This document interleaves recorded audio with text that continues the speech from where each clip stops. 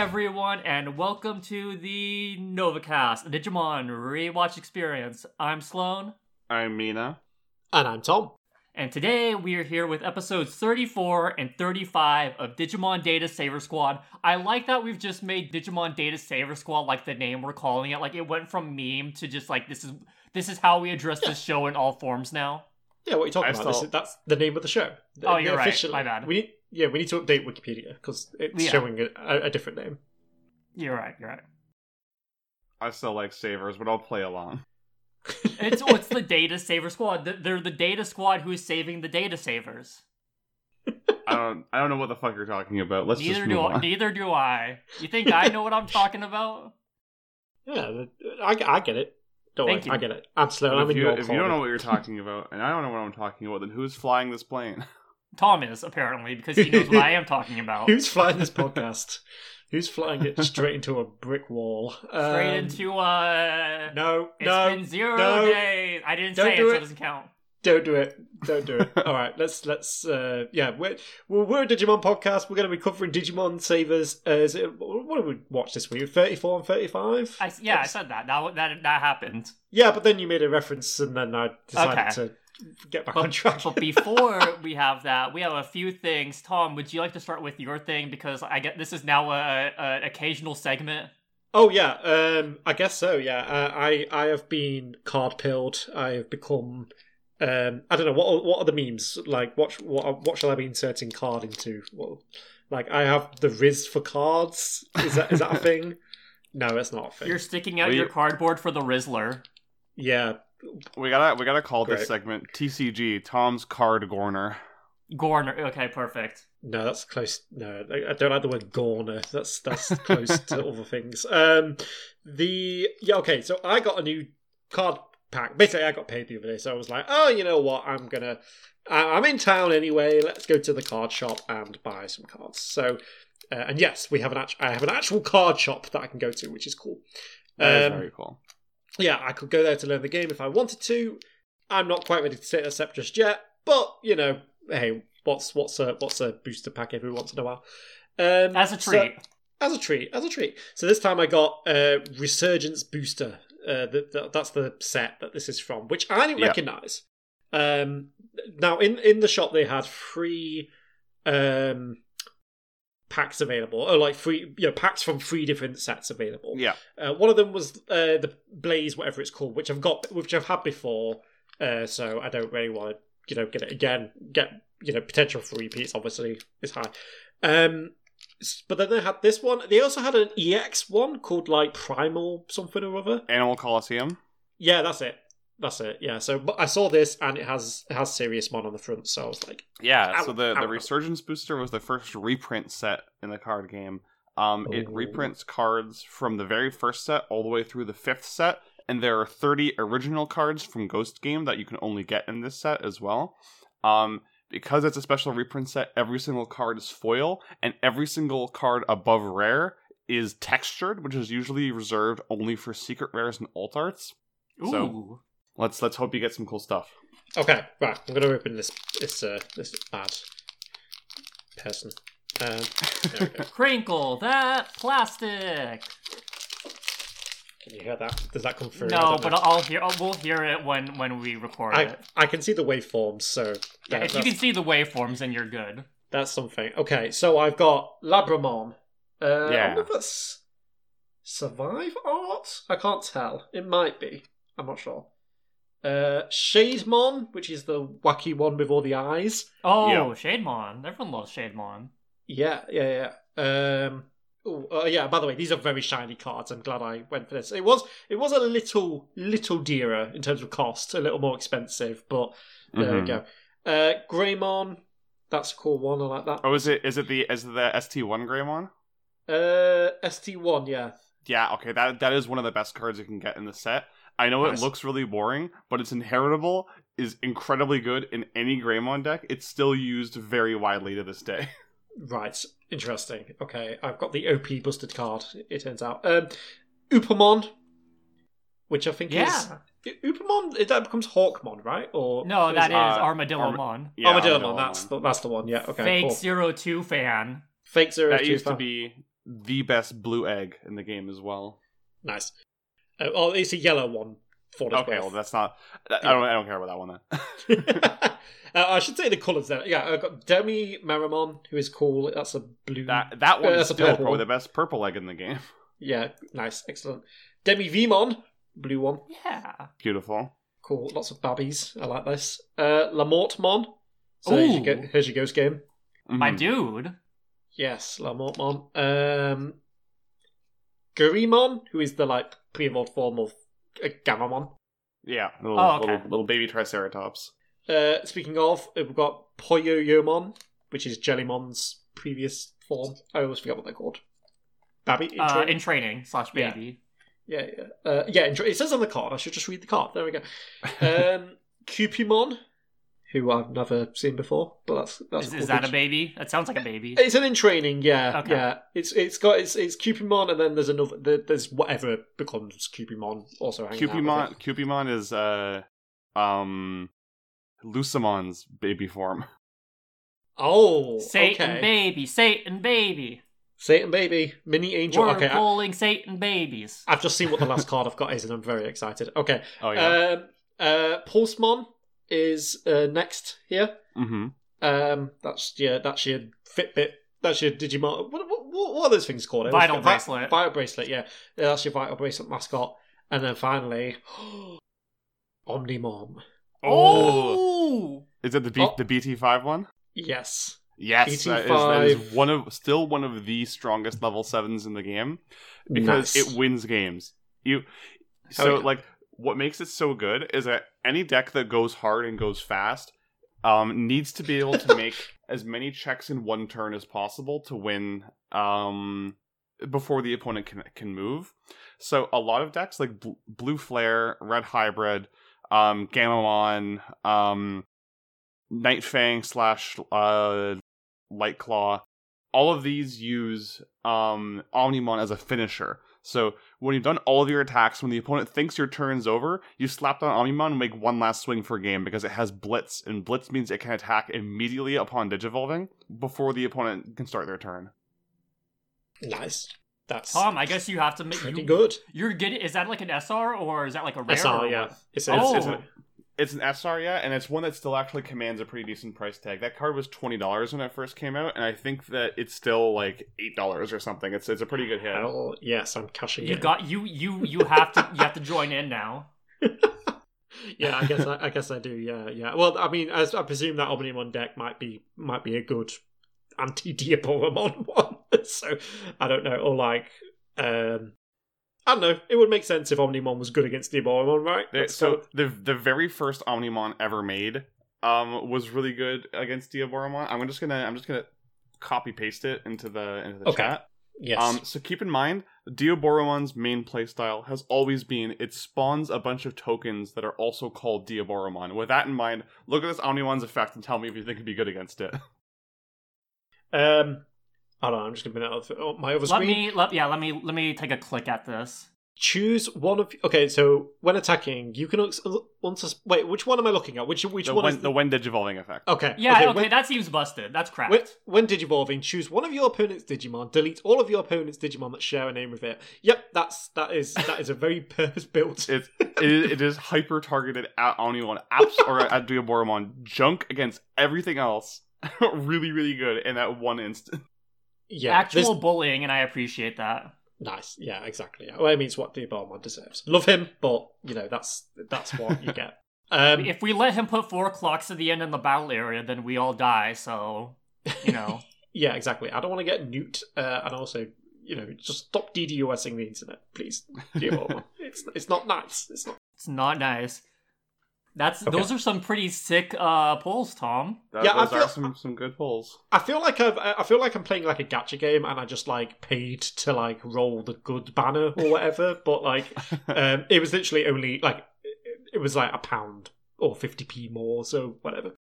But they might have just also gone up in value, so they might have just raised the prices. So I might not actually be. I might have actually paid any more than I would have paid for a normal booster deck. But yeah, that's.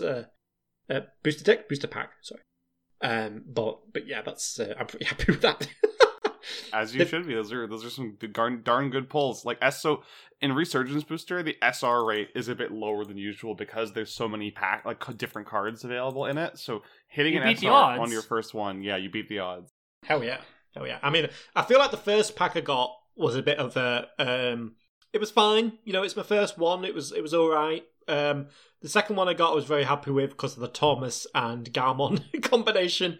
Did you wait? Did you separate them? I mean, I think they're together. I think they're good. Okay, yeah, you can't separate them. Remember what we said. Yeah, I mean, well, Thomas and Galmon are inseparable, as we know from this episode that we're going to talk about today. And then obviously this has been pretty good. So cool. Also, speaking of decks, Mina, that Terriermon super deck is coming out next month, right? Here. Yes, on March, the first Friday of March, which is March 1st. So yeah. I might have to pick that up if I have the extra money, just so that way I have a dang deck. I think you would appreciate it. It's going to be a contender once you have support from BT16 for it. Mm-hmm. I mean, as long as it's playable outside of the box, because I bought that Guilmon or that Gallantmon deck or whatever, and I was surprised to find out, that has no Tamer cards. Yeah, it's just missing a ton. That deck is also 3 years old. So no, yeah, but it's just hey, if it's something that I could just use out of the box, then I appreciate that inherently. Yeah. But okay, Tom. Yeah. Sorry. Go ahead. No, I was just gonna say. Well, yeah, I'm happy with those, but yeah, I think we've got some news. Do we have some? We've got news. So we have recently learned what Digimon Liberator is sort of going to be. In terms of the manga it is. So from what I understand, I'll just say what I've seen from tweets and then sort of go deeper into it. So people are saying it's basically just Yu-Gi-Oh! Vrains, but Digimon. Yeah, pretty much. Which is, correct me if I'm wrong, Mina, but it's basically they get to go into a virtual world to play card games. Yeah, and what I think is really funny is they've, whoever wrote the press release for this seems to have a very astute understanding of the archetypes of different card game players, because it says that the premise of the series is the main character is the guy in the green hoodie who uses his deck that's definitely going to be Parrotmon themed in the end, and he's invited to play the online Digimon card game by his friend, who's the Shumon's tamer. But he's discouraged at first because he's the type of player who gives up as soon as things stop going his way. He's so real for that. That's me. So yes. Apparently, you see why I haven't actually learned how to play the game yet? That's why. So apparently the early arc of the show of the webcomic is going to be about him learning to not give up and to appreciate the pacing of the card game, which is very marketing brain. But I think it's good because it's a good way of teaching people, no, don't worry, this isn't like Yu-Gi-Oh! You can't just solitaire. Yeah, okay, I appreciate it. That's pretty nice. Of just okay, this character is a giant baby at first, but don't worry, he will get good. Yeah. Both in terms of personality and at the game. Attention, giant babies. We we are here to reassure you that this game is also for giant babies. Giant babies can have fun with our game. I love being a giant baby, and I love having fun with card games. Yes, well, yes, I love being a giant baby. The card game part, we're yet to be determined. I think I haven't quite. And we have this cool, sick key art of Imperial Ultramon Fighter Mode Black attacking the main characters, and there's a bunch of stuff in the background. I'm gonna link this in our little chat. Yeah, it's so good. Cool. We see a bunch of characters. So there's a robot girl standing at the bottom. It looks like, or a robot something, a robot them. There's there's an Imperial Ultramon Dragon Mode in the air. There's something blowing up. This is pretty sick. I love that Imperial Ultramon has two evil versions. It's got Imperial Ultramon Black and Imperial Ultramon Virus. Those are distinct Digimon. Oh, I didn't realize that. That is why they have to make him so evil. Maybe did they make him? Okay, is Is Imperial Dramon Virus black? Does he have a black colour scheme? It's like purplish. Okay, That's the one from Try, right? Yeah. I'm guessing they made it and said, actually, no, this isn't cool enough. we need to try again. And then Imperial Dramon Black. And we have some characters, some character key art. We have Zenith, which I'm hoping is a screen name. Yes. If not, that's a pretty sick name. This dude, is he, etc. The villain? Because I'm kind of looking at him like, I think he might be the villain. No, that's not what I meant. I know that's not what you meant, but I'm like... But he would seem like a pretty good... If you want a villain... I'm not picking up what you're putting down when Tom, I look at him. Guess what this guy's name is? Shadow.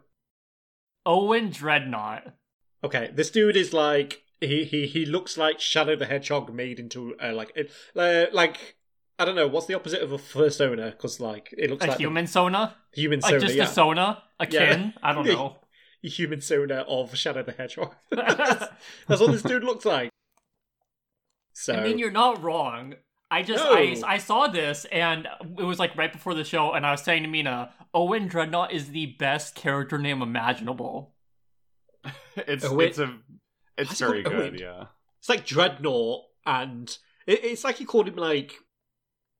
Craig Edgelord or something like what's Craig Decimator. Yeah. My name is John Killer. I guess it's kind of like Gundam Tanaka from Danganronpa, or it's like incredibly normal first name, incredibly esoteric family name or last name. Is Gundam the esoteric one? Part of that? Yeah, okay. Tanaka is like, it's one of the most common Japanese names I was of all gonna time. say, I was like, I knew some people like in middle school and high school with the last name Tanaka. I was like, I don't think that's as esoteric. No, it would be like naming your kid Megatron Jones. Yes, that's such a good, literally because Gundam. So yeah, Megatron Jones. Well, that's my child's name. Thank you. You just picked it right there. When you have that conversation, we have to record that for the podcast. Like when you get that conversation to like approve it.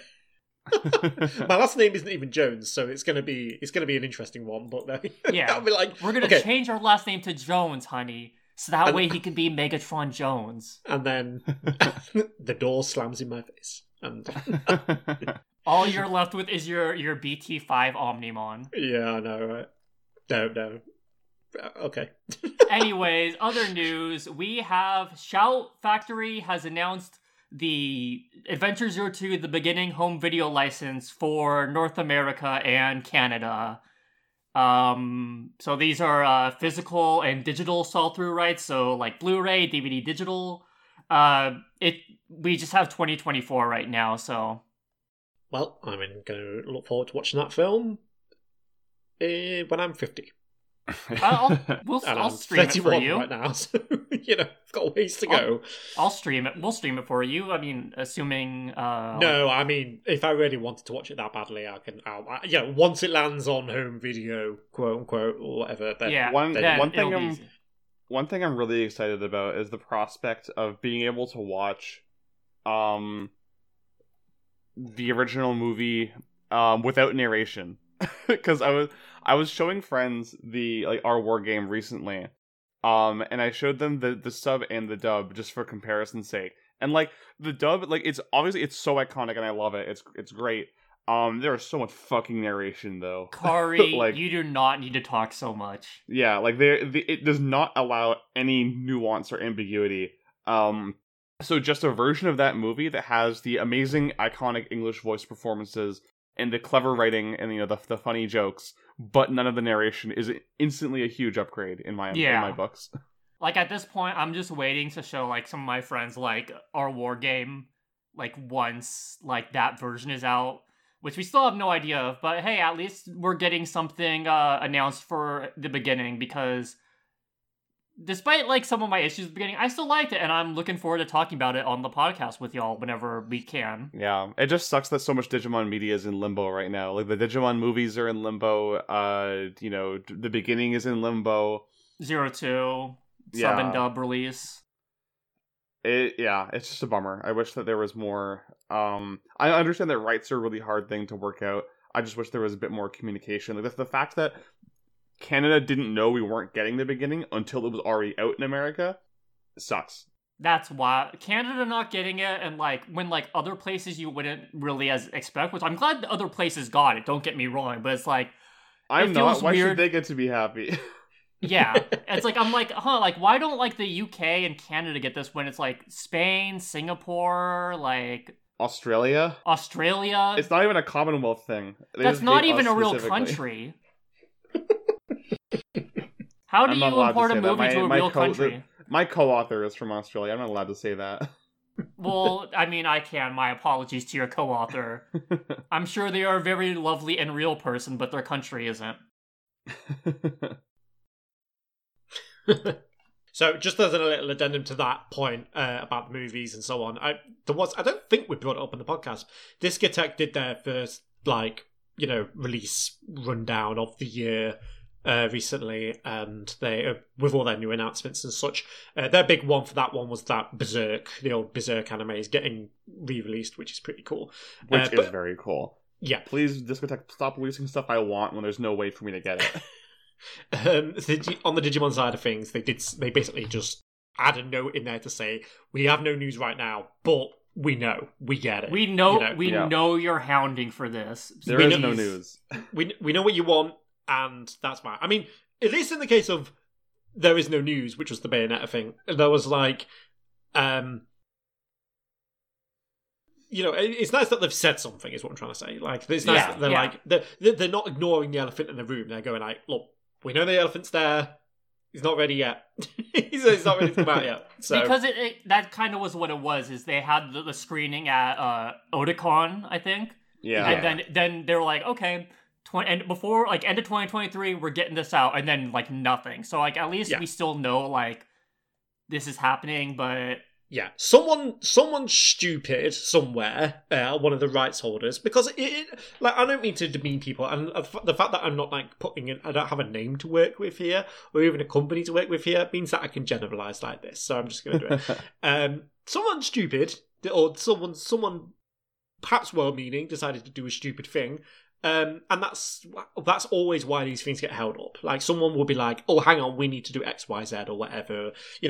They can produce it just fine, but when it comes to actually releasing it, they're probably... I'm guessing someone's like, we would like this amount of money and, all that bollocks. Tommy Tallarico bargaining techniques.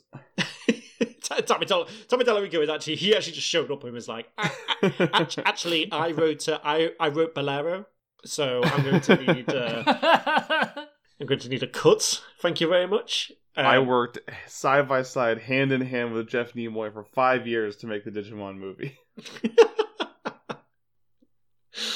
I wrote all the jokes. They were all mine. I don't know why I like Tommy Tallarico for me. I'm just like... Haim Saban is very proud of me. There's like a weird, like, Trumpish impression that's coming out of me for some reason when I start to think, how does Tommy Tallarico speak? I think it's because his I was actual the first voice... American to work on Sonic, folks. Oh, God. I think it's because his actual voice is it's too like surfer bro. Like it feels like you're making fun of him, even though you're just doing an accurate impression. If I tried to, we love my work on Sonic and the Black Knight, don't we, folks? The people love it. No, God. I forget. Have I ever told you too about how I am with my current girlfriend thanks in part to Tommy Tallarico being a sucky asshole. Huh? It's a great thing to bond over if that's what happened. But you can't just say this. More details, please. Okay, yeah. so back in March of 2015, I had bought tickets to Video Games Live, thinking it was So here's a bit of reference. When I was younger, I had this CD from the London Philharmonic Orchestra called The Greatest Video Game Music, and it was like a bunch of video game tracks performed by the London Philharmonic, and it was great. That's the one with the like Battlefield type cover, isn't it? Yeah, like, that's the exact one. The soldier with the violin. That's on fire. So I loved that CD when I was younger. I used to listen to it like all the time. And a well-meaning relative for my birthday, which was in January that year, got me tickets to Video Games Live, thinking that it was that. It is not that. It is Tommy Tallarico's ego show, where he mimes playing a guitar in front of an orchestra of underpaid volunteers. I was super disappointed when I found out that it wasn't in fact the London Philharmonic Orchestra visiting Toronto, and it was in fact a fucking asshole who claims to have written the music for Earthworm Jim. What a claim. Doing shitty air guitar in front of a screen showing Google Images slideshows. So during the intermission, I went and I got shit-faced at the bar they had there. And while I was shit-faced, I messaged this girl I liked and said, "Hey, I think I like you. Do you want to go out?" Aww. And she said yes, and that is how I started dating my wife.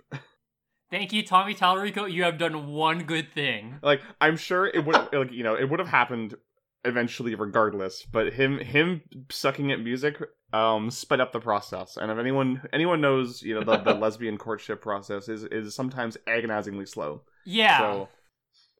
So thank you, Thomas the Tallarico engine, for sucking so much that it made me confess to someone. Like I said, the one good thing he's done in his life. Yeah. Because we know we didn't make Earthworm Jim now. Folks, we love the Earthworm Jim OST. Also, and I did it all by myself. Also, let's be real, Earthworm Jim sucks ass. So, like, I never think anything to do with it. So, like, I am really never happy understood the love for that. That it's out of the hands of everyone who made it before, though. Like, the company that owns the rights to it now openly gave the middle finger to Tommy Tallarico and Doug Tennaple in the announcement that they're making a new Earthworm Jim remake or like reboot or whatever. Huh. Because Doug Tennaple is like infamously super transphobic. So he's a dickhead. They did a Q&A to announce the new Earthworm Jim game. And during that Q&A, someone asked if Jim supports trans rights. And they said, of course he does. Jim loves all LGBT people, regardless of what previous evil overlords might have said. Oh, that's pretty Let's good. go! Like, if trans rights! If that was just like a boilerplate response, like, what, okay, fine, whatever. But, like, yeah, the fact that they're like, and we're saying this specifically because this guy is a dickhead, then that's and that they also support it, I guess. That's cool. Okay. Yeah, I'll have to actually reread the Q&A / press release to remember exactly how they gave the middle finger to Tommy Tallarico, but I remember people saying, "Oh my god," like they said "fuck you" to Tommy as well before it was like well known that he was a plagiarist. Like, yeah, people knew he was an asshole at this point because of the Intellivision Amico stuff, but they didn't know the extent of his evil. Well, that they've missed out because they could have got the guy who worked on Metro Prime with Miyamoto to work on their game, but well, they're gonna miss out on talent now. So hand in hand for 5 years with Miyamoto. Okay, we should talk I'm about a close Digimon. Personal friend of Mr. Miyamoto. Oh, no. He signed all my copies of Super Mario Brothers 3. I still we can't love believe Miyamoto here. I know we need to get to the fucking show, but I still can't believe that Tommy Tallarico lied about the Dalai Lama being a fan of his music. Like, oh yeah, the fucking like Tibetan monk This is a fan of your fucking children's video game music. Sure. I feel like growing up, everyone had that one person they knew, perhaps as a friend, perhaps as just like a school friend or whatever, who just lied their ass off constantly about the most trivial shit. Pathologic, yeah. That guy is, that's. That guy has a mother who is very proud of him. Does he though? Does he even? We don't know. I mean, that's what he says. Yeah. We Yeah, don't need to but believe otherwise. Did he just like appear one day out of nowhere? Like, is it? Yeah. He was spawned from the Ichor like a demon. He was birthed from the loom by. Yeah. I hate both of those. Let's talk about episode 34. Alright, it's Digimon time. It's fighting time. It's fighting time. And you have to do. I already forgot the lyrics, though. Tom. I can't wait to show you because like the second Japanese OP started with the last batch of episodes we covered, but it's got kind of big spoilers for where the show goes post this arc. Okay. Yeah. So I've been waiting for that to happen. I thought those folks would have showed up by now, so I'm surprised. But Yeah. I've watched the OP a lot because the song whips ass, and It does. It's so it's fucking included good. in all the like Digimon OP compilations on YouTube. So Yeah. I watched that years ago, and I know exactly where this is going. I just don't know how it's going to get there. Yeah, same here. And I'm absolutely loving all the Kurada hijinks in the meantime, of which episode 34, the Norstein family secret, has plenty of. So let's talk about that. It's a Tom episode. It's a Tom episode. Toma, or Thomas, or whatever you want to call him. You might want to call him several rude things after this episode, because, yes, it's not a good one for Thomas. This was directed by Toshinori Fukuzawa, and it was written by Michiko Michiko Yokote. I'm going to go with that. That sounds right. I'm going to say that's how that is pronounced. Yep. Just quick. Save me, Sloan. Save me in editing. Sloan, save me.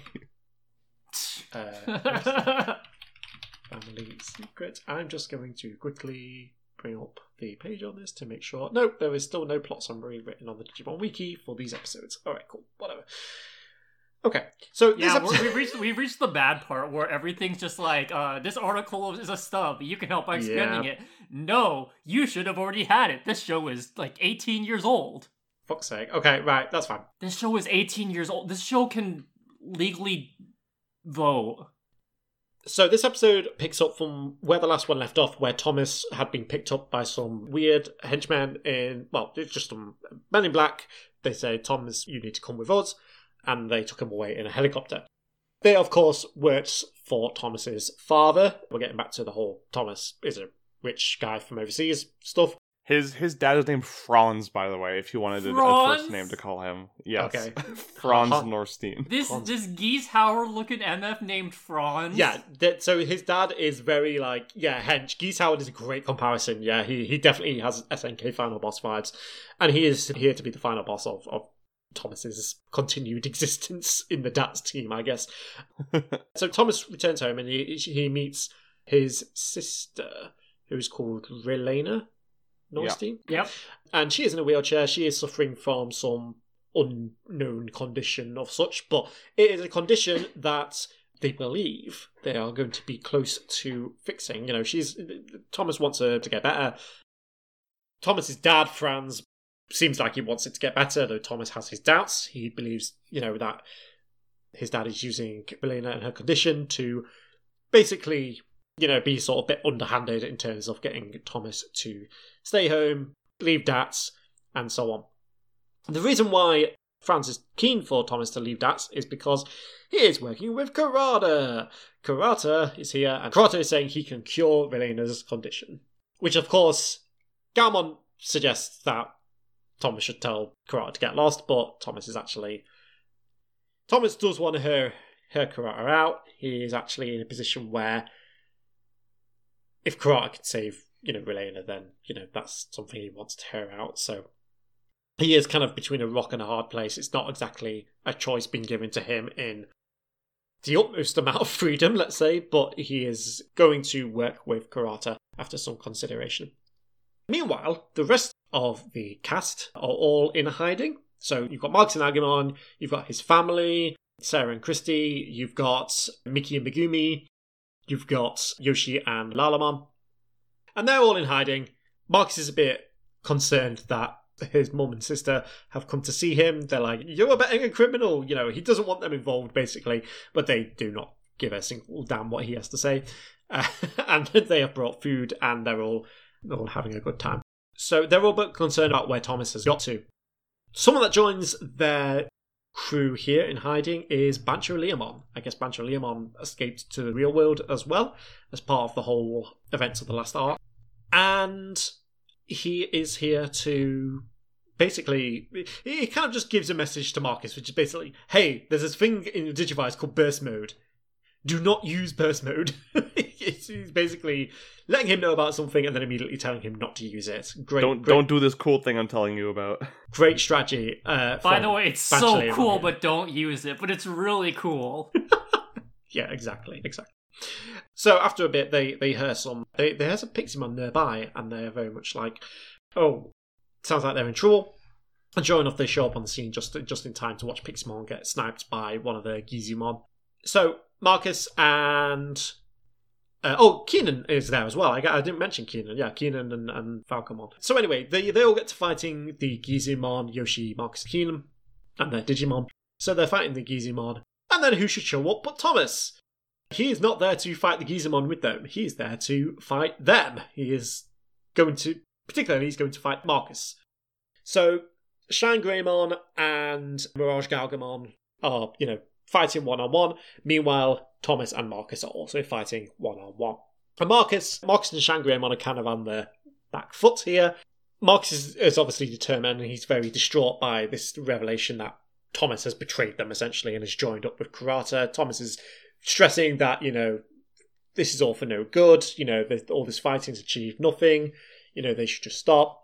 Obviously Conflict stops nothing, Marcus. That's why I'm here to beat you up. Yeah, obviously not being very honest about why he's actually gone with Kurata. Although I'm sure he doesn't think that's any of Marcus's business. I'm sure that will get explored. Yeah, I should note here that Thomas's reasoning is a bit different in the sub because of something that Kurata says to him. Kurata basically says during their conversation that Marcus is the weak link in DATS, and that if they had stayed, he admits if y'all had just stayed and protected Eldradamon, my plan probably wouldn't have succeeded. He's holding you back super hard. Yeah. I am going to fight the dub writers so much. Jeez. Yeah, which is what Thomas says when he's fighting Marcus here, is that Marcus's charge forward without thinking attitude has resulted in untold death and destruction, and that he has to stop him in order to make the perfect world where everyone can live in peace. So it's a bit strange that the dub changes it to we should just stop fighting, because that basically kind of makes it sound like he's okay with genocide, and that he should let's stop fighting this war. We gotta live in peace. Conflict doesn't solve anything, but that doesn't really work with the type of character that he's been presented as, and especially the conversation that he had with Kurata.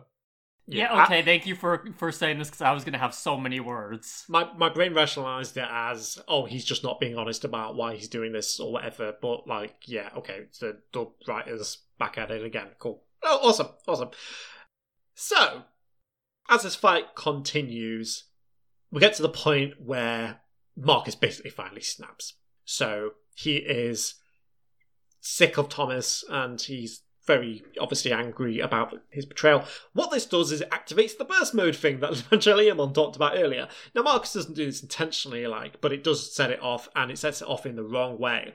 This is a corrupted burst mode, and it is which is known in the promotional material as ruin mode. There we go. Such a sick name. Hell yeah. I love Digimon. Ruin mode. So yeah, Shine Greymon is now in ruin mode, and it's not a good scene, and that's where the episode leaves off. So, Mina, thank you for that context, because I was literally just sitting there Thomas, what are you doing? Galmon is right here, and you're like, you know what, Kurata? Sure, I'll allow you to go ahead with genocide if it means my sister can be okay.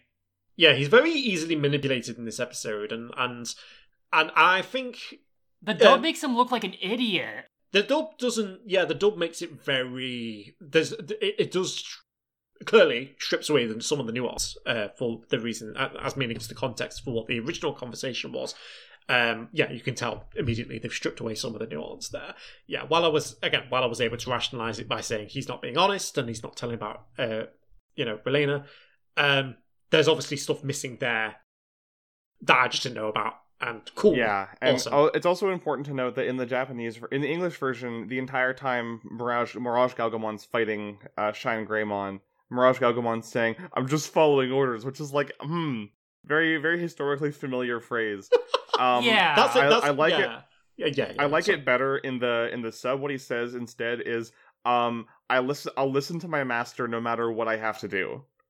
Which is less, I'm just following orders, and more, I trust this one guy so deeply that I know he's doing the right thing no matter what he's ordering me to say. Yeah, so is it gay to trust your master with whatever he says? Because to me, just following orders feels like, I know this is wrong, but like, I've been ordered to do this. Whereas what he says in the sub is more like, I'm doing the right thing because this is what my master says the right thing is. The problem is, I don't think I don't think this is just me and the way that my brain works. I think a lot of people, when they heard the phrase, I was just following orders, that's a Nazi thing. Immediately think of the Nazis. Yeah, exactly. Yeah. So maybe don't use that turn of phrase. I mean, I'm not saying like it's weird. I'm not like suggesting anything about the writers or anything like that. You're not suggesting Galmon is a Nazi. Just to be clear, or like, that it uniformly paints them as like evil. I'm just saying it's awkward. Just don't do it. It's a very bad.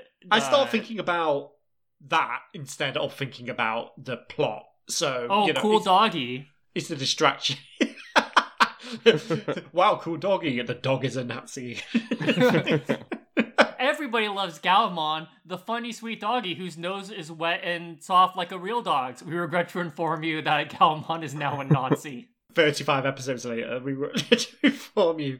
So it's awkward, but I do think Galmon, between these two episodes, it does come across like a bit of an idiot. Or like, there is... I think the good Digimon partner relationships that we've seen in the series, and obviously Tamers is like incredible at this, is when there is obviously a really strong bond between the two, but there is a agency, and obviously the human characters are and should have more agency, but you say Digimon shouldn't have enough agency? The Digimon... Is that what you're saying, Tom?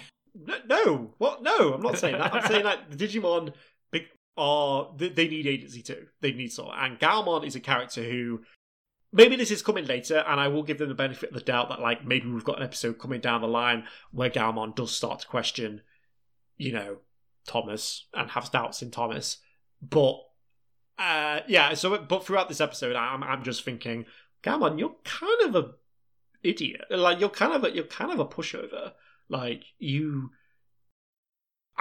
it's a weird thing, and it's like, I do think the show is maybe assuming a bit about that, of course Galmon is so loyal to Thomas and so on like that. It's like, well, yeah, I mean, they've been fighting a lot and stuff, but like, they were like that since the beginning.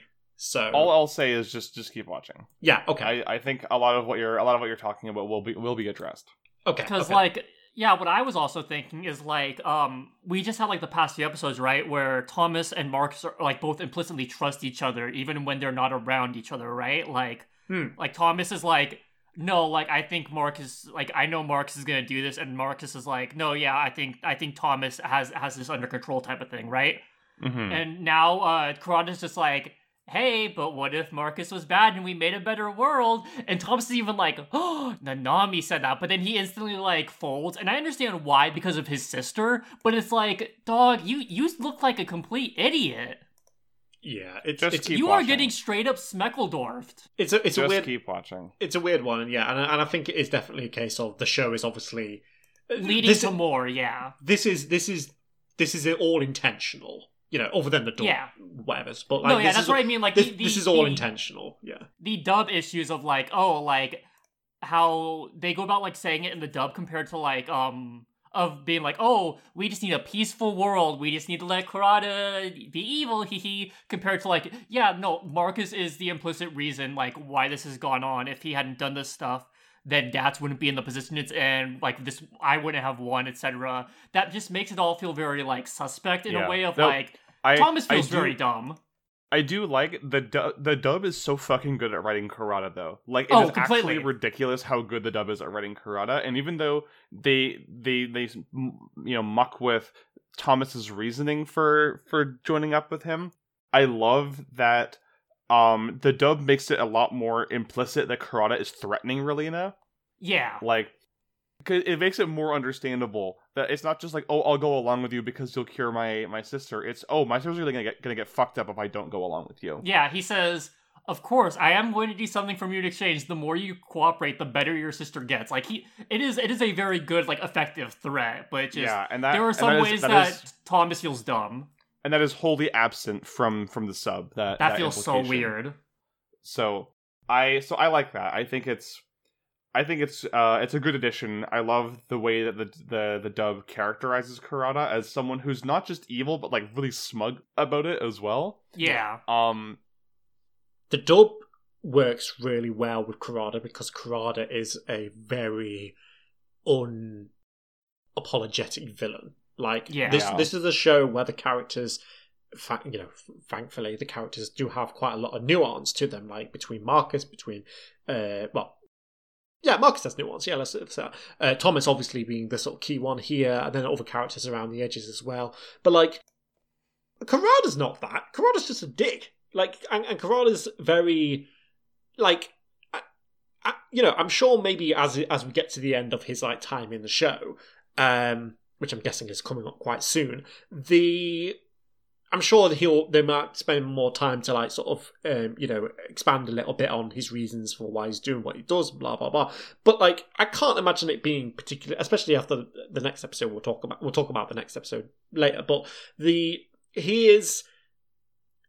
all he has to do is show up and be the biggest dickhead in the room at any given point. Like, and the dub, obviously, that's gold for the dub because they can get proper smarmy with it. They can just have him go a lot. It's perfect for what they're doing. They can't possibly screw it up, and it's perfect for like.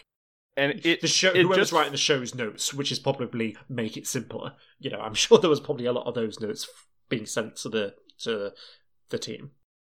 It just feels so like appropriate too. Like, one thing that's really important to remember is that Kurata is an imperialist villain. Like, he's not just I'm the bad guy. Like, he is explicitly murdering and conquering and genociding out of bigotry and xenophobia. And we have seen on TV in recent years that is exactly how these motherfuckers act. Yeah. They just they don't care. Yeah, they the phrase "mask off" implies there was ever a mask to begin with, and it's really telling just seeing the way that Kurata talks and the language he uses and the propaganda that he plans. Like the fact that he could have just killed Eldradimon in the digital world and then brought the data back to his lab. That he intentionally transported him to the human world. Went through that immense amount of effort and setup solely because it would make his job easier later, because he knew that if he could make the public terrified of Digimon, no one would object to his genocidal ideals once those became public. Yeah, because the episode even starts like the news is like, Gats is evil, like they're abetting dangerous terrorist Digimon. They even I'm pretty sure they use the word terrorist Digimon. Yeah, like it's very on the nose, but I think it kind of needs to be on the nose. Like, completely. I'm not complaining about that. It works very well, despite being very blatant, because that is how it actually works in the room. This is what happens. That is the language of genocide. Yeah.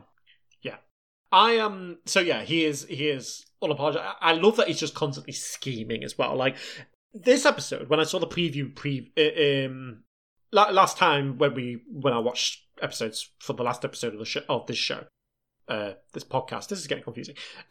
When I saw the preview for this episode 34, at the end of episode 33, and I saw that it was Thomas going back to, his home and so on like that, but I don't think they show Kurata in it. Kuratas.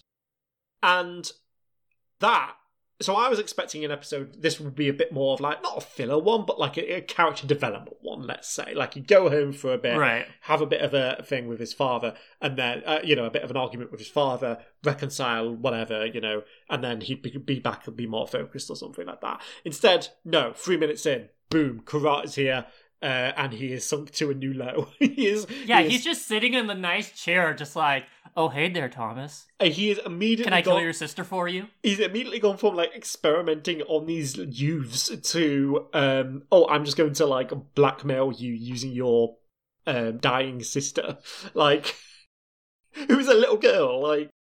Yeah, it's also important to note the dub kind of makes Relina out to be older than she's supposed to be in the sub.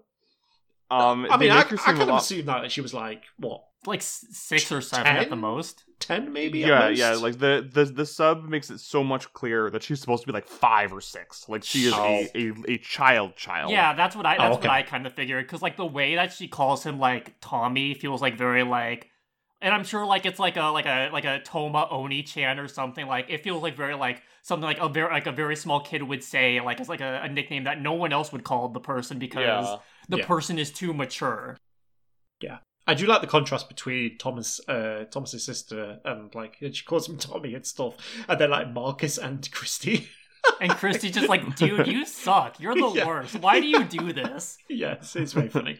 But yeah, Karate showing up, it's great. It's like whenever I feel like my favorite moments on this show is when like Karate will just like, here's my next villainous scheme. Whenever Karate is sitting in a chair, you know it's about to get real. Yeah, it's very like Darth Vader in Cloud City when he walks into the room. Yeah. Yeah, I could just see like just imagine Gal. He literally hits Thomas with I have changed the negotiation or whatever. Yeah. I've altered the deal. Alter it further. Yes. Yeah. Yeah, yeah, okay, no, that's next episode. We'll talk about that then. But yeah, Karate in that, I feel like his dad is. The episode starts and it seems like their like conflict and so on is going to be a bigger deal. It kind of just ends. I will say ends. I will say it's either ended or it's been parked. But I was definitely expecting their back and forth to be more of a thing. So I hope that's something they return to because I like that tension there. I like. Yeah, the sub makes it a bit more open and shut. Like there's a lot more to do in Japan about like respecting your elders and their authority and whatever.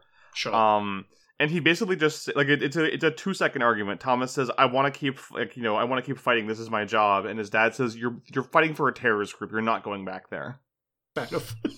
Yeah, that's like I like the way that they argue in this episode of him being like, "Oh, so now you care? Where did you care when mom was suffering?" And like his dad just like avoids it. He's like, "I was doing other stuff, champ." Yeah, it's good conflict between like the parent and the child. They hint at it though, and I hope they like follow through on it. So like they hint at some stuff there. I'd like to know more about. Mina, I'm curious. Obviously, don't say too much, but like we've had a lot of development with Marcus, of course, because he's the main character. We're getting stuff with Thomas now, where we're sort of seeing a lot of alternate aspects of his character and sort of how. Like between the Nami episode and now this, like sort of how he interacts with people and sort of how he is being led along. Are we going to get anything else with Yoshi? Because I feel like we had that one thing where she was like locked in the room or whatever after she messed up her little performance and like that's it. Not a whole lot, no. It's like because the show is more about positioning her as she is like the voice of reason. She's been she's grown up. She's been through this shit already. She's already had her character development, so we don't have to do it. Yeah, basically, it's like she already had. She's the only adult in the group. She's the stabilizing influence. She had moments of like unresolved trauma, but for the most part, she is the most resolute of them, and I think that kind of shows in the way she had the least trouble in her biohybrid fight. Like she wins pretty cleanly once she resolves to win, because the others, like Koki and Nanami, targeted Marcus and Thomas's insecurities and shortcomings, and she didn't really have anything to target. Like, she was more annoyed than anything. Yeah. That's kind of a shame, because I would like to see, like, more of, like, Yoshi's background and stuff like that, because, like, I don't know, like, we got a little bit in the beginning, like, with some of the stuff, but I don't know. Sometimes Yoshi kind of feels like she kind of fades into the background, like, as a character. Oh no, yeah, you're totally right, but I feel that's the reality of shonen anime in general. It's like I'm just happy that she's capable, that she's still fighting, which is more than like literally any other woman in Digimon got at this point in their respective series. Looking at you, Frontier. Honestly, not just Frontier. Like, Tamers is obviously like all of our favorite season, but like. It also sidelines Rika super hard in the final stretch. I forgot about that. She powers up his big and honking blade. Not just that. Like after the Beelzemon fight, she's relegated to babysitter duty for the rest of her time in the digital world until she unlocks her biomerge form. Like she sits out the Shu Chaomon fight entirely. I forgot about that, man. It really do be like that. Yeah, it's a franchise wide issue, and I really wish that they would work on improving it. Yeah. Who knows? Maybe Liberator will be the answer to our woes. I'm not holding my breath. Depression. Oh dear. What Liberator has working against it is the double whammy of being in a series that handles women not great like Digimon, in a genre that handles women not great like card game anime or like media. I can't wait for her to have like Game on board, Arisa to have Game on board, only to lose because the writer said we can't let the woman have anything nice. Yeah, which is a constant problem in Yu-Gi-Oh. Yeah. Every second game that any woman plays, they will show that they're competent because you don't want to make it seem like the girls don't know how to play the game, but they will never ever win But the girls don't know how to play that well. Yeah, I'm still salty about Maya losing her duel against Merrick. Like she literally had the game, and then because of ancient Egyptian bullshit, they decided, oh no, actually that didn't count. That didn't count. God, I hate it. I hate it here on Earth. Yeah.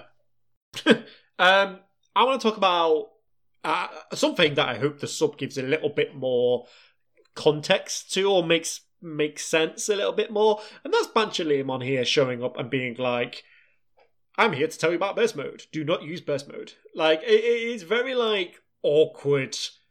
It's a very ham-fisted way to introduce this concept, and I think it would have been a lot better if he just didn't mention it at all, and then it was just a surprise at the end of the episode. Yeah, and then like when it happens, he could be like, "No, the burst mode," and everyone's like, "Oh, the burst mode." Yeah, you know what they could have done? They could have like had Leomon like notice the new Digivice and then just be like, he to himself or something. He already introduced the new Digivice several episodes ago. Oh, he did. Yeah. Right. Well, fair enough. Well, why didn't you mention it then? I don't know. Yeah, I don't know. It feels like even in the Japanese version, they felt like they had to introduce this early because otherwise people would say it comes out of nowhere. I don't really understand why, because every other Dark Digivolution wasn't necessarily foreshadowed. Yeah, I think it's fine to have something that comes out of nowhere if it's like something that is going to be. Okay, I'm a bit more forgiving of it, I should say, if it's a dilemma for the protagonists rather than a win button. But I think that's it's fine. I mean, like, it's a Dark Digivolution. Like, they're normally, like, spurred on in the moment by, like, some sort of trauma. So it's like, of course, like, or, like intense, like, rage and anger. It's like, of course, you can't really foreshadow that unless, like, you foreshadow it by giving your character anger issues. I do like... Yeah, well, Marcus has plenty of those. I mean, yeah, but you know what I mean. It's like you aren't like gonna like foreshadow Magidramon by giving like Takato like unresolved anger issues from episode 1. Like it's an in the moment thing because of how Digivolution is spurred on, and how Dark Digivolution we know works. I think so. Looking back at like how because this is obviously the third corruption we've seen in the show since Adventures is very lampshaded because they talk about Digivolve into Ultimate, and it's a thing, and you have Tai literally he wants Greymon to Digivolve to Ultimate, and it's because of that School Greymon ends up happening. And then it's funny rewatching Adventure like back in 2020 when we started this podcast. I had misremembered how unimportant Skull Greymon was.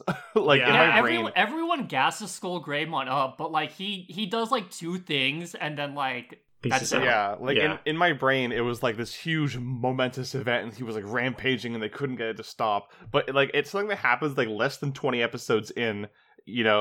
Tai goes, "Oh no, I won't do that again," and then it never gets brought up again. Yeah, he had Agumon hug, and that's that. He's pretty sad about it, but yeah, that's true. That is true. Yeah, it does lead on more things of like, okay, this ends up leading to like, say, him being very anxious about like, oh no, like we can be her. I am kind of screwing with my group, but ultimately like Skull Greymon himself is like just like a non-factor in the show. Yeah. Yeah. So back to what I was saying.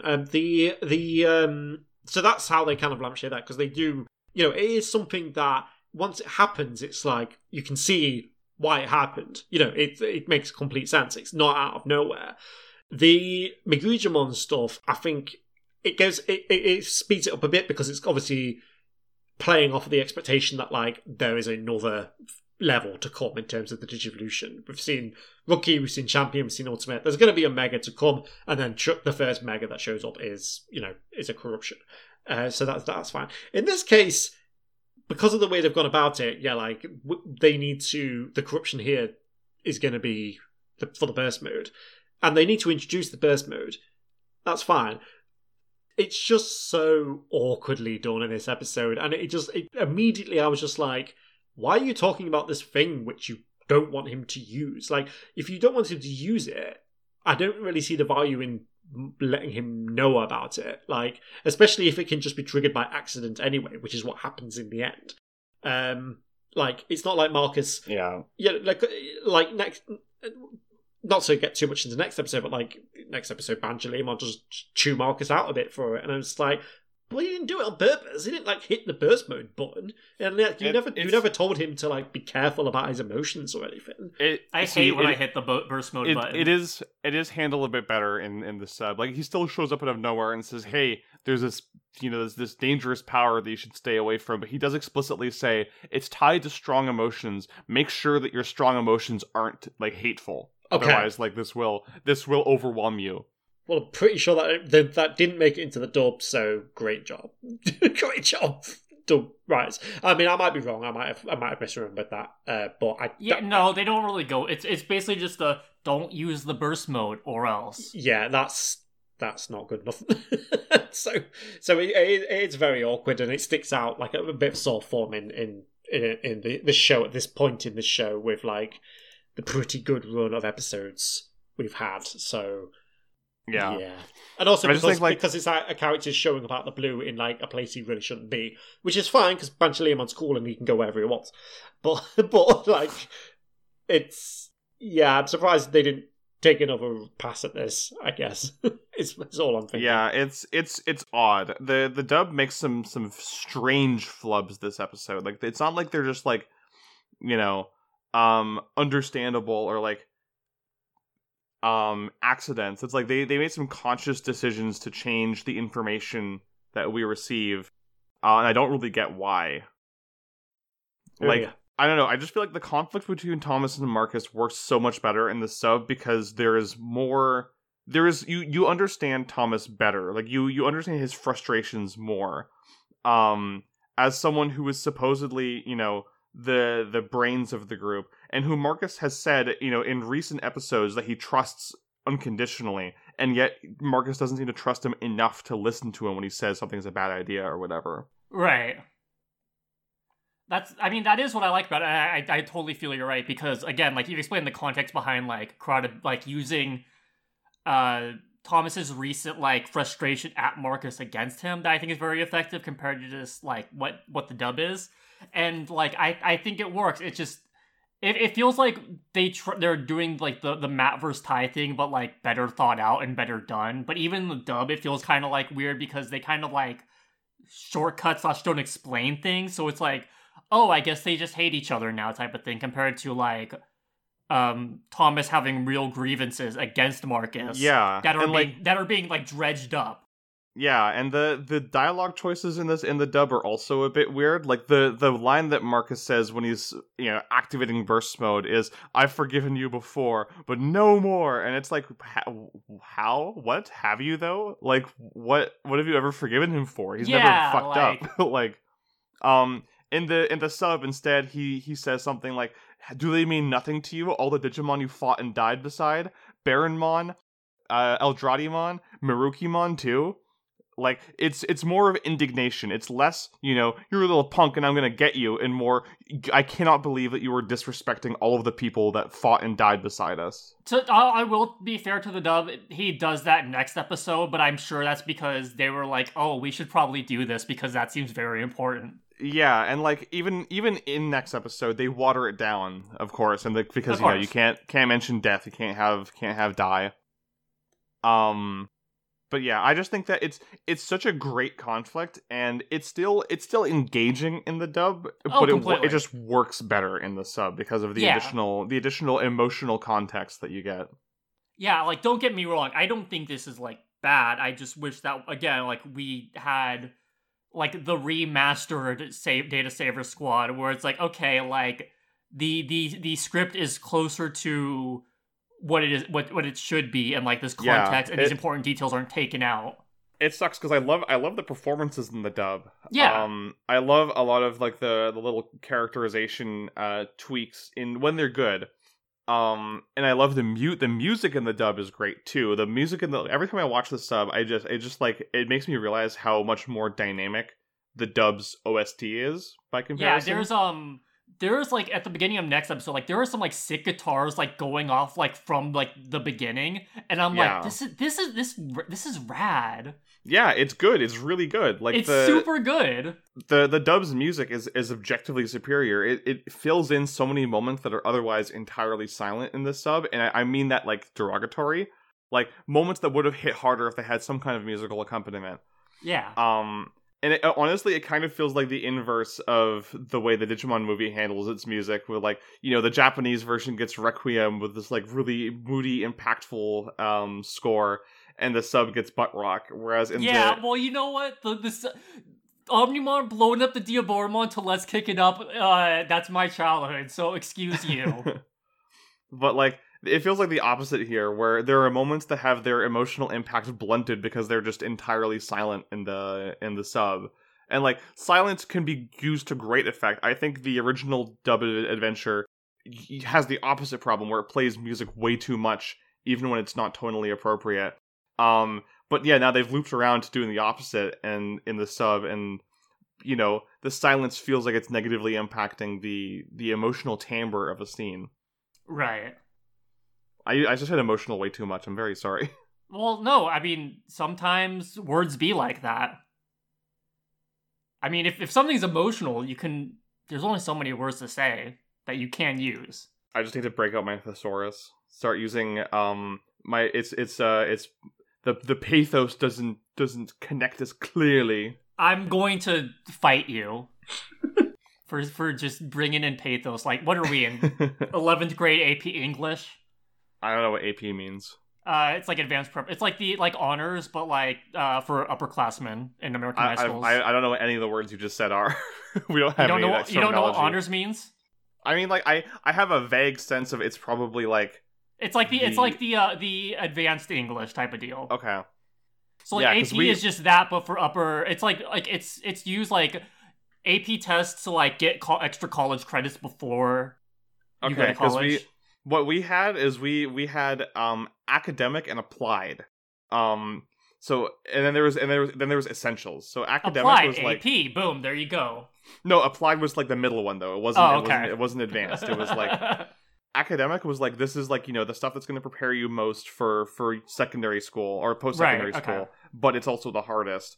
Yeah, applied that was is our like AP. Yeah. Yeah, applied is like. You just want to pass the course and get the credit, and essentials is like applied was too difficult for you and you need additional watering down for. Tom, what was the terminology in British schools? We got to get this figured out. The terminology for what exactly? Sorry.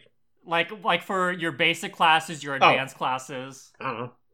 Class. Class. Yeah, just. You only had one class for everyone in it. Oh yes, so sets. So SETS. So set 1 is like your highest performing students or whatever. Okay. Yeah. Set 2. Yeah. Most subjects had 3 sets. Okay. I think that's the case. I don't remember. I mean, I was in like set 1 for like everything. So. And then except for RE, religious education, so I was in set 2 for that because because that's a load of bullshit. I mean, I went to a Catholic school, so like, you know, it wasn't really proper religious education. It was Catholic education. So it's always teaching about how to feel guilty for everything you do. yeah, basically, yeah, a lot of that. A lot of that. Very awkward lesson. The compulsory lesson we did once a year or so on other religions. That was always fun. But yeah, we only did that for we only did RE for 3 years anyway, and then we got to drop it. So okay, yeah, all good. But yeah, sets. Okay, you're learning all about school on the NovaCast. The only podcast where you can learn about what different countries called their classes. There we go. Cool. Probably wraps up this episode. Actually, I have a few things I want to say. Okay. One, there's just 5 billion Gizmon patrolling the city now.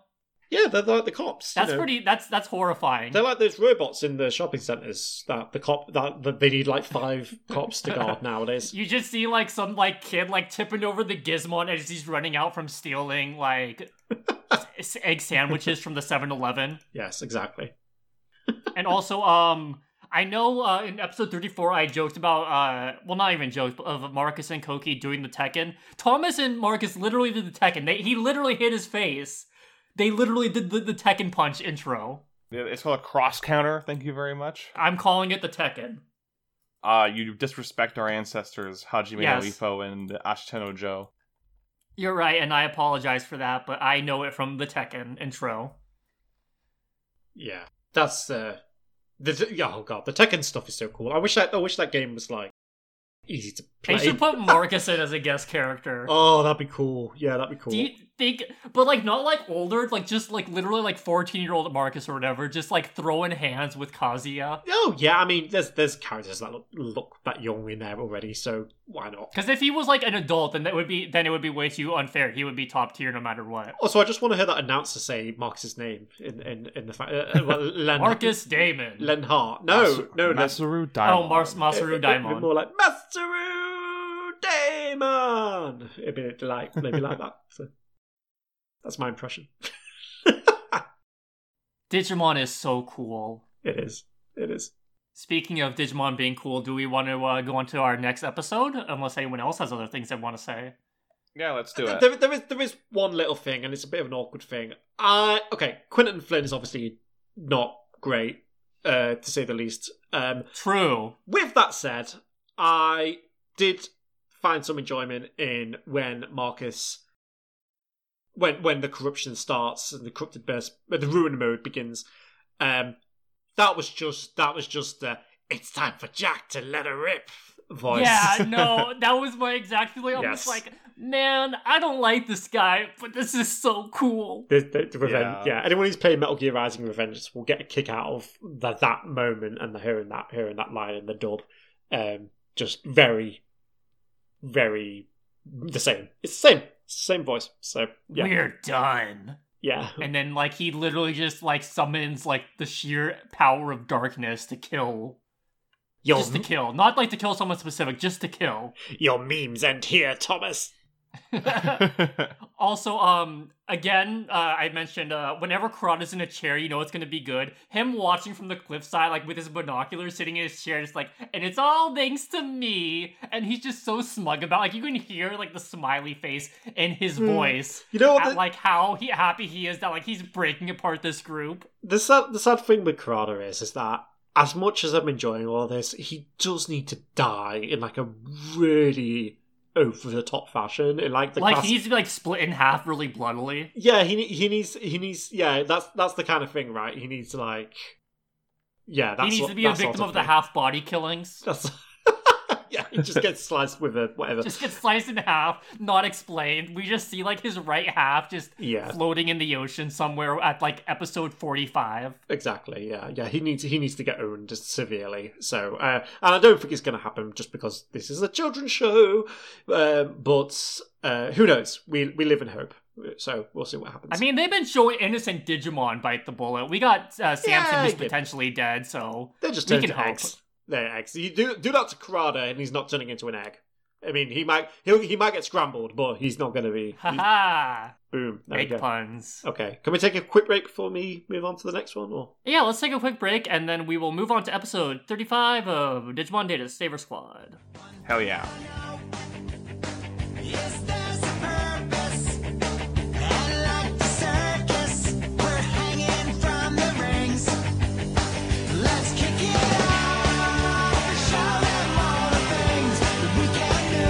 Let's kick it off another notch tomorrow. Let's kick it off, 'cause then they've seen the last of me and you. Let's kick it off together. And we're back. We took a quick break, but we are back with episode 35, Digimon Data Saver Squad. Mina, would you like to take it away for us? For sure. So, episode 35, known in English as Kurata's Real Plan, and in Japanese, The Power of Destruction, Shine Greymon Runs Wild. It first aired in Japan on December 10th, 2006, and in North America on July 7th, 2008. I will never get over how long the gap between broadcasts for this show were. It was written by Ryota Yamaguchi and directed by Naoyuki Ito. So this episode starts off right where the last one left off. In fact, the first, I think 3 or 4 minutes of this episode is reused footage from the last one. I hate it when they do that. I counted 3 minutes, 46 seconds between the theme and then last episode recap. yeah, I thought Out of a 22-minute and 5-second episode. I thought that was Yeah, happening. it's egregious, and usually when that happens it's because the animation is about to get wild, and the animation does not in fact get wild in this episode. There are a lot of really off-model shots. But regardless, still a cool episode. Well, like I said, we start off right where the last one left off. You know, Shine Greymon is in ruin mode and running wild. Marcus is absolutely fucking furious at Thomas. In the Japanese version, he is actually screaming at Shine Greymon to kill him at this point. Let's go! Real The English... mature anime where people swear and violence and nudity. That's Shine Greymon Ruin Mode has real metal. sorry. This is a reference Okay, to a thing that happened before we started recording again. I'm sorry. Yeah, this is we can't do break inside jokes. No, Our sorry. audience won't understand that. Cut that out. Okay, sorry. But yeah, screaming at Shine Greymon to kill Thomas. The English version waters this down to a much more child-friendly, make him pay, which is very old-timey. Make him in a pay very with funny his way. life. Yeah. So he is fucking thrashing Mirage Galgamon. He's doing sick, he's shooting fire out of his hands, he's doing spiral DDTs. At one point he grabs Mirage Galgamon's face and grinds it into the earth. It's pretty nice. hardcore by Digimon fight standards. The Ridley. And it's a bit more apparent in the Japanese version, but the dub does get there eventually. Marcus is like, okay, I think that's enough. Alright, dude, you can stop. Shine Greymon. And yeah, he slowly starts realizing that this is not a form he can control. And Bancho Leomon very quickly shows up to be like, did you use the Burstin mode? I told you not to do that. And then warns him that there's no way to stop it, there's no way to control it. All they can do is wait until he burns himself out and self-destructs. Which Marcus is pretty unhappy with hearing. So they hunker down, try as best as they can to avoid this rampaging, black fire dragon, who's shooting off random, energy bursts into the skyline and setting the entire city on fire. And eventually, after Thomas and Mirage Galgamon make a hasty retreat after getting a moment's reprieve from Shine Greymon's vicious assault, they finally, sit back and just kind of wait for him to die. He is screaming in pain the entire time in the Japanese version. In the English version, it's not until he starts to actually burn himself out that he starts screaming in pain. Marcus realizes pretty quickly that he done fucked up, but there's nothing he can do at this point. Christy begs him to not go after Thomas, because if he hurts Thomas, then he will feel that guilt for the rest of his life. And Marcus agrees and understands that, but it still super pains him to watch Shine Greymon, basically burn himself down to cinders. And ultimately, that is exactly what happens. He gets reduced to a digi-egg, and Marcus, embraces the egg and screams, "What have I done?" in recognition of the fact that he is fucked over his best friend and his partner. and there will be consequences for this. So it follows Thomas and Gaumon as they make their retreat. They go back to Kurata's place, and Keenan and Falcomon have secretly tailed them in their car. Thomas goes to Kurata's office and says, sorry I couldn't beat him, and Kurata basically goes, what are you talking about? He's self-destructed. That shit's not a problem anymore. And Thomas definitely seems, a bit alarmed by this. I don't think that was his intention, was to kill Shengraemon. So he's a little bit rattled by that, and tries to put on a stiff upper lip for the sake of being Kurata's good little henchman. Kurata now convinced that Thomas is firmly on his side because of that that little action. No crying in the evil lair, please. Yeah, no crying in the evil lair. This assassination has now convinced Kurata that Thomas is in fact firmly on his side. So he decides to do what he does best and gloat a little. He invites Thomas into a secret room off of his office that has a large tank containing the Digimon that he has been feeding all that data over the last several episodes, which is finally formally introduced as Belphamon Sleep Mode. Go baby. The Demon Lord of Sloth in its dormant form. It looks like a cute little goat with an egg timer chained to its chest. And Kurata, reassures Thomas that when it enters rage mode and wakes up, it is a force to be reckoned with. He talks about how he found it, which was during his invasion of the digital world several episodes earlier. He encountered this ziggurat, and he went under it to find a tomb. And there's a great line that I really am sad was cut from the English version, where he says, it was curious to me that creatures such as Digimon with no concept of death would build a tomb for something. So he went down and investigated it. Locked in a chest with a seal talisman on it was Belphamon's Digi-Egg. And upon discovering this Digi-Egg and doing some research into it, Kurata experienced a paradigm shift. He no longer just wanted to wipe out Digimon. Now that he has this all-powerful, basically like Satan-like being in his command, his goals have shifted to wanting to be the ruler of both worlds. And I love that they make it explicit that this was not his plan all along. This is the result of his mounting god complex, which has been furthered by his his megalomania in wiping out all the Digimon. And it's not like he wants to spare the Digimon or whatever. He fully says, I'll keep them around as my backyard, and when I get bored of them, I'll wipe them all out with a flick of my finger. I think this is a great characterization for him. I'm so happy that they still make it clear that he, his driving motivational factor is his hatred of Digimon and not, he's not just I'm going to rule the world bad guy.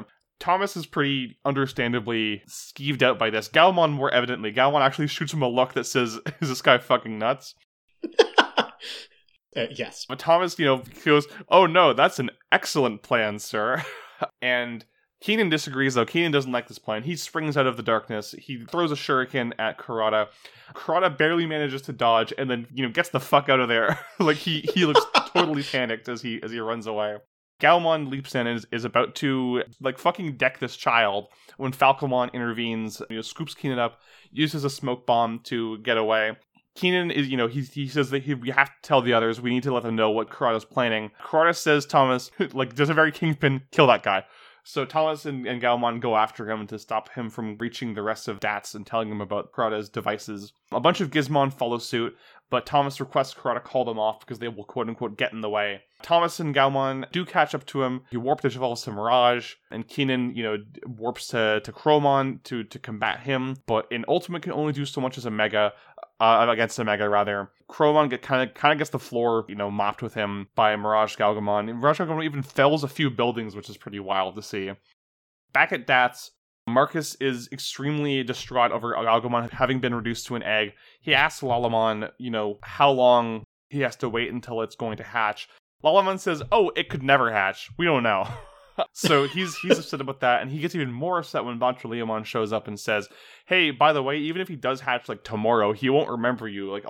All of his memory of what happened when you were his partner will be vanished entirely. There's nothing that you can do about it.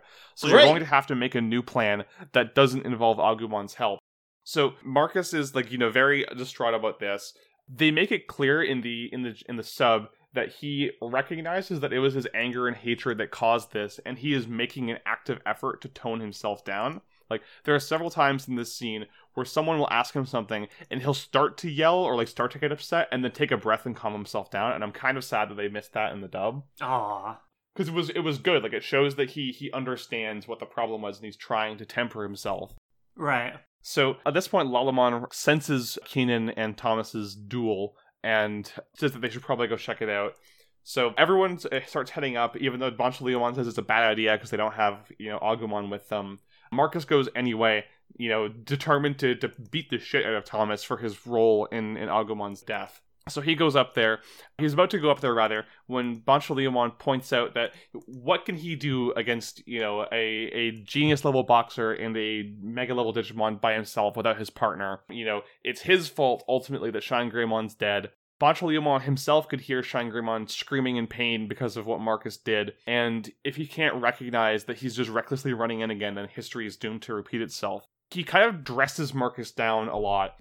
What he says differs in the sub and the dub. In the dub, he's just a total asshole here. He, tells him that he sucks and that he'll never be half the man his father ever was, and it goads Marcus into punching Bonchaleomon, but he catches it and then, reveals that he knew his father personally, and you are not your father's son. Your form is weak. Yeah. The sub takes a different approach. Instead, in the sub, he's not calling him sucky. He's disappointed that he has the potential to be as good as his father, and he's squandering it by choosing to act impulsively and out of anger rather than, following his heart, so to speak. And I like that a lot better because it feels more constructive. It's less, man, you're a moron, and more, I'm just disappointed that you're not living up to your potential. I'm not mad, I'm just disappointed, son. Yeah, so Marcus, tries to argue, but he gets shut down pretty easily, and Bonchaleomon departs. As he leaves, Sarah says, he knew Spencer. That's interesting. Meanwhile, in this battle, Keenan and Chromon are basically just on the defensive. They are trying to run away as fast as they can. Keenan recognizes that Mirage Galgomon has a scar on his armor from the wound he sustained from Shine Greymon's Ruin Mode rampage, and tries to target that. They have minimal success with this, but all it really does is slow him down. Thomas understands that he's not going to be able to go back to Kurata unless he takes care of Keenan, so he orders Mirage Galgomon to do what's necessary to make sure that this problem is dealt with. So just as Keenan and Chromon are, on the horizon over the harbor near where the DAT's secret base is, Mirage Galgomon dunks them into the ocean, and they fall into the water and disappear from sight. Content with this outcome, Thomas returns back to Kurata and thanks him for removing the only other, obstacle between him and his goal. Thomas, says, does this mean that my sister's going to be okay? And Kurata says, oh, your sister will be okay after I take this bad boy out for a spin, and starts waking up Belphemon to take him out on a rampage.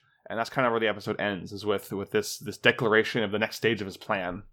Don't forget the little end stinger of Relena in the hospital, and she's like, "Oh, Tommy, is that you?" And we have an incredibly good disguise, Homer Yashima and Kamemon, right? And Kamemon, yeah. Kamemon showing up as a doctor and nurse. Yeah, Kamemon has fake pigtails and a nurse's hat. It's so good. Good. Scooby-Doo and Shaggy disguises in here. This episode goes hard. This episode goes so hard. I know that's so much happens. That recap felt long because a million things happen in this episode. Yeah. I know that's a very generic try-hard white guy thing to say, but it's this episode starts. Okay, it picks up with when the last one leaves off, and in fact has some of the last episode in it. I should say, but just within the first 5 minutes or so on, you've killed off one of the main Digimon. And I love that it's not undone this episode too. This is a lasting consequence. It doesn't, Megidramon and Skull Greymon, they were big deals, but they were undone in the same episode. So when Bonchaleomon goes, oh, there's nothing to do, he'll just self-destruct, I was just expecting, okay, Marcus is going to go over there and he's going to punch Shine Greymon, and that will knock him out or something, and Bonchaleomon's going to be that was literally the exact... Bonchaleomon's going to be like, whoa, okay, that doesn't obviously not happen. That obviously doesn't happen. He dies. Agumon dies. Yeah, you see him start to turn into light, and I'm like, oh, this is it. Marcus realizing the error of his ways, everything's fine now, and then, no, he dies. Yeah, he straight up, dies in Marcus's arms. Yeah, and, he's an egg now, and, they, they even go to a point to say he's not going to remember who you are. Like, that's because I was thinking, oh, he's an egg. Right, so will he remember, I guess? And then they literally answered that question basically as soon as I thought it. And I was just like, that takes some balls, especially because like the show is going to have to go, presumably at least a few episodes now, without Agumon. That's like, what if they killed off Pikachu for a bunch of episodes? Yeah. What? Like, I mean, I applaud the, I applaud the cojones. I can only imagine the response. Like, can I only imagine like the dub team or whatever looking at this and just being like, they're not going to like this upstairs. We're going to get some notes back. Where's Agumon? Where's the Digimon? Please put the Agumon back. We can't. Yeah, just awkward. That wasn't an ask. Where is Mr. Digimon? Yeah, exactly. Yeah, can we just get like an Agumon show up in the background or something, please? We need to show something. So that's really cool. And yeah, it's a rough fucking deal for Marcus. It's Jesus. I'm curious about how they resolve this. Like, obviously, the egg's going to hatch. Like, obviously, Agumon's going to come back. But, like, I do wonder, like, what that means exactly and what it's going to be like. And I'm really... This is such a... Yeah, like I say, such a ballsy move. And but it also gives them a lot of... There's a lot of potential patch in it as well. For where it's very fertile ground. Exactly, yes. Yeah. So, that's exciting. And it was like a genuinely, a sad scene. Just have him like burst into light, and yeah, I mean, I'm glad I didn't have to hear him screaming. And when I say glad, I mean, obviously that would have made it a little even harder, Right. But yeah, like cool stuff. I do like how this went with. Thomas didn't just show up and like sweep the floor with him because now he's turned heel and he has to win or whatever. Like, no, he doesn't really win. Like, he does in a sense, but like it's more like Karot wins, I guess. Like, yeah, it's a very Pyrrhic victory. Yeah, like literally, yeah. Thomas literally has to turn heel and turn on his heel and run away. Like, he's like, okay, we're going. Like, that's. It's really funny that he has to run away, especially because it's Thomas and like it's such a. There's not, it's like the most one-note strategy is run away, but like it's funny that he's put in that position, especially considering he showed up to rock Marcus's shit, and now and he did, and now, more or less, and then Marcus was like, well, hey, check this out, and then he just like. He blows up his own Digimon, basically. I just want you both to know that in my notes, I put manly tears, all caps, the tears of a Bancho, ... can purify the corrupted burst. And then it's just like a bunch of question marks and me going, huh? What? Yeah. He died? Well, I put, he's going to have to punch him, isn't he? And then in the next line I put well, shit.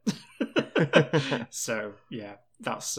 it's serialized television is like, I feel like it's a riskier play because you don't have, you're not reassuring the kids, don't worry everyone, Agumon will be fine. In fact, it's the opposite. This episode, the note this episode goes out on is, he won't be fine. In fact, he'll never be the same again because you fucked up so bad.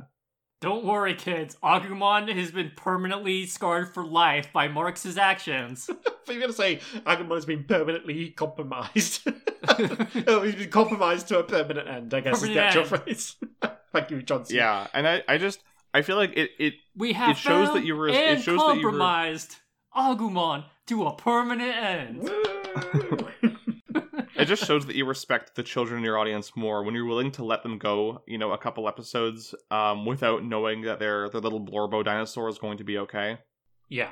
Get this. It will also have a big impact when he does show up again. Like, it's almost like that sort of delayed, I don't know, satisfaction or whatever is a good thing, and more shows should do it, especially shows aimed at younger audiences. More Digimon shows should kill off Agumon, is what you're saying? Yeah, exactly. I mean... Okay. Yeah. I just want to make sure, because I agree. So. Also, speaking of Bancho should watch what he's saying, because, like, as soon as Marcus does get his shit together, we all know what's happening to Bancho. Like, there's no... as soon as his job's done, That's it's not going to go well for him. But Saber Leomon already died. Have we already fulfilled the quota? Oh, I suppose so. No, There can always be more dead Leomons. That's what Digimon believes in. Saber Leomon, no, and also Saber Leomon already died, like back in Adventure. So we need our new companion Leomon to eat shit. Yeah, we need a third type of Leomon to die. We've had Yes. Saber Leomon, now we can get Bancho Leomon. Yeah. Did one in Frontier die? Did that happen? No. I mean, yeah, Jaeger Leomon. Oh, Jaeger. Oh, Okay, so four Leomons have died. I guess that technically counts. Yeah. Oh. Yeah, Koichi's beast form was Jaeger Leomon. I'm trying to remember. Like, okay, because you said that, I guess he did. But like, I was struggling there for a minute to be like, wait, did Koichi die? Like, was that actually ambiguous? It was like the second to last episode, and then he like revived in the last episode, so that's why. Oh my god, what a shit show! Frontier is a coward show for babies. Like, and like, obviously, yes, Agumon is obviously going to come back in this, but like, it's just better. Undoing it like the same episode it happens is shitty. Yeah, and like we've seen a Digimon be revived and like come back before, right? With Hawkmon, or not Hawkmon, Biomon and Aquilamon, Garudamon. Like we saw like the danger that provided. So it's like now we have like a firm knowing of, oh, could this happen to could Agumon just straight up go berserk and just start tearing stuff up again and not know anything? Yeah, definitely. There's layers to this. Speaking of layers, I'm not sure how to feel about Kurada becoming basic Emperor God King. Yeah, so in my notes, this was an impulsive. This was my immediate reaction, and thinking about it, I'm like, okay. But I basically put in quotes. I said, I've decided to become a lot more generic, which is kind of what my immediate thoughts were when he starts talking about his plan. But here's where I'm at with this. I don't think I've ever given a shit about Kurada because of what he's doing or what his ambitions are. I've enjoyed Kurada because of how he goes about business. And I think his motivations. His motivations are more interesting than his plan, and his motivations haven't changed. I don't even think it's his motivations or his plan that I find interesting. It's all the approach. It's all the execution. Like, his constant scheming, his attitude, his constantly finding new depths to sink to. The performance obviously goes a long way as well. I'm not so much interested in his motivations, why he does things, what he's actually looking to do. I just like the way he goes about it. So, and this doesn't undermine that. I don't know. I feel like the motivation being purely bigotry is more interesting to me than if it had been, like the Hypno style, like pragmatic, like, oh, this is a threat to people, we need to take them out.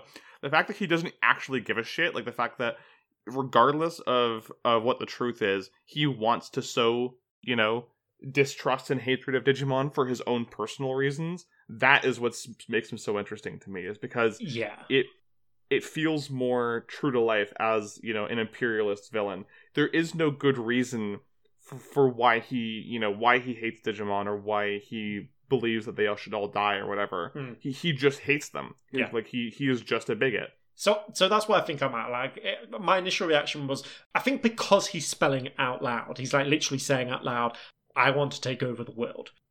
That, because he said it out loud, it draws attention to it. But I feel like this is the level he's been on the whole time. So it's actually okay. Without a thought about it, I'm actually okay with it. Like, he's been on this level the whole time. This is no different. Like, in the plot, he is literally shifting. He's saying, okay, I've shifted my focus. Once I found Belphemon, I shifted my focus from just eliminating Digimon to, being the ruler of these worlds and having the digital world at my disposal until, I see fit to get rid of it. So until he gets bored, basically. Yeah, or offended by it or for whatever. Like, this is he's definitely. This is very consistent with how he's been so far. But the focus with Kurata up until this point, I think has mostly been on the way he goes about business rather than like actually why he's doing these things. Because why he's doing these things. Yeah, like I say, Nina, he hates Digimon. That's literally all there is to it. And obviously, he's also clearly on a power trip, so that is fine. But that's a fine villain to have. Like, I don't need every villain to be redeemed. I don't need every villain to be, misguided or whatever like this. Yeah. It's very. But you also don't need every villain to just be, I want to take over the world. No, exactly. I think. And I think. But yeah, like, I think Kurata hits a good balance here. Yeah, him saying it out loud draws attention to it, and that is, I think, fairly generic, that he wants to take over the world, and it's also somewhat generic that he's got this... Kurata's a guy who has operated mostly with, like, essentially his own inventions, and sort of, like, these, like, things which are clearly... the Gizmon, for example, are clearly, like... cursed, essentially. They're Digimon, but like he made them, and they clearly don't have their they're drones, sentience or whatever. Yeah, so not I always say sentience, but I mean another thing. Sapience. There we go. But like, and now Kurata's like, oh, by the way, I've got the devil in my basement. Like, go baby, which is a bit like, okay, sure, but I don't think. I don't think it's actually dumbing him down or anything like that. So they call me Belphamon sleep mode because I'm the goat, baby. Yeah, I'm always sleep mode.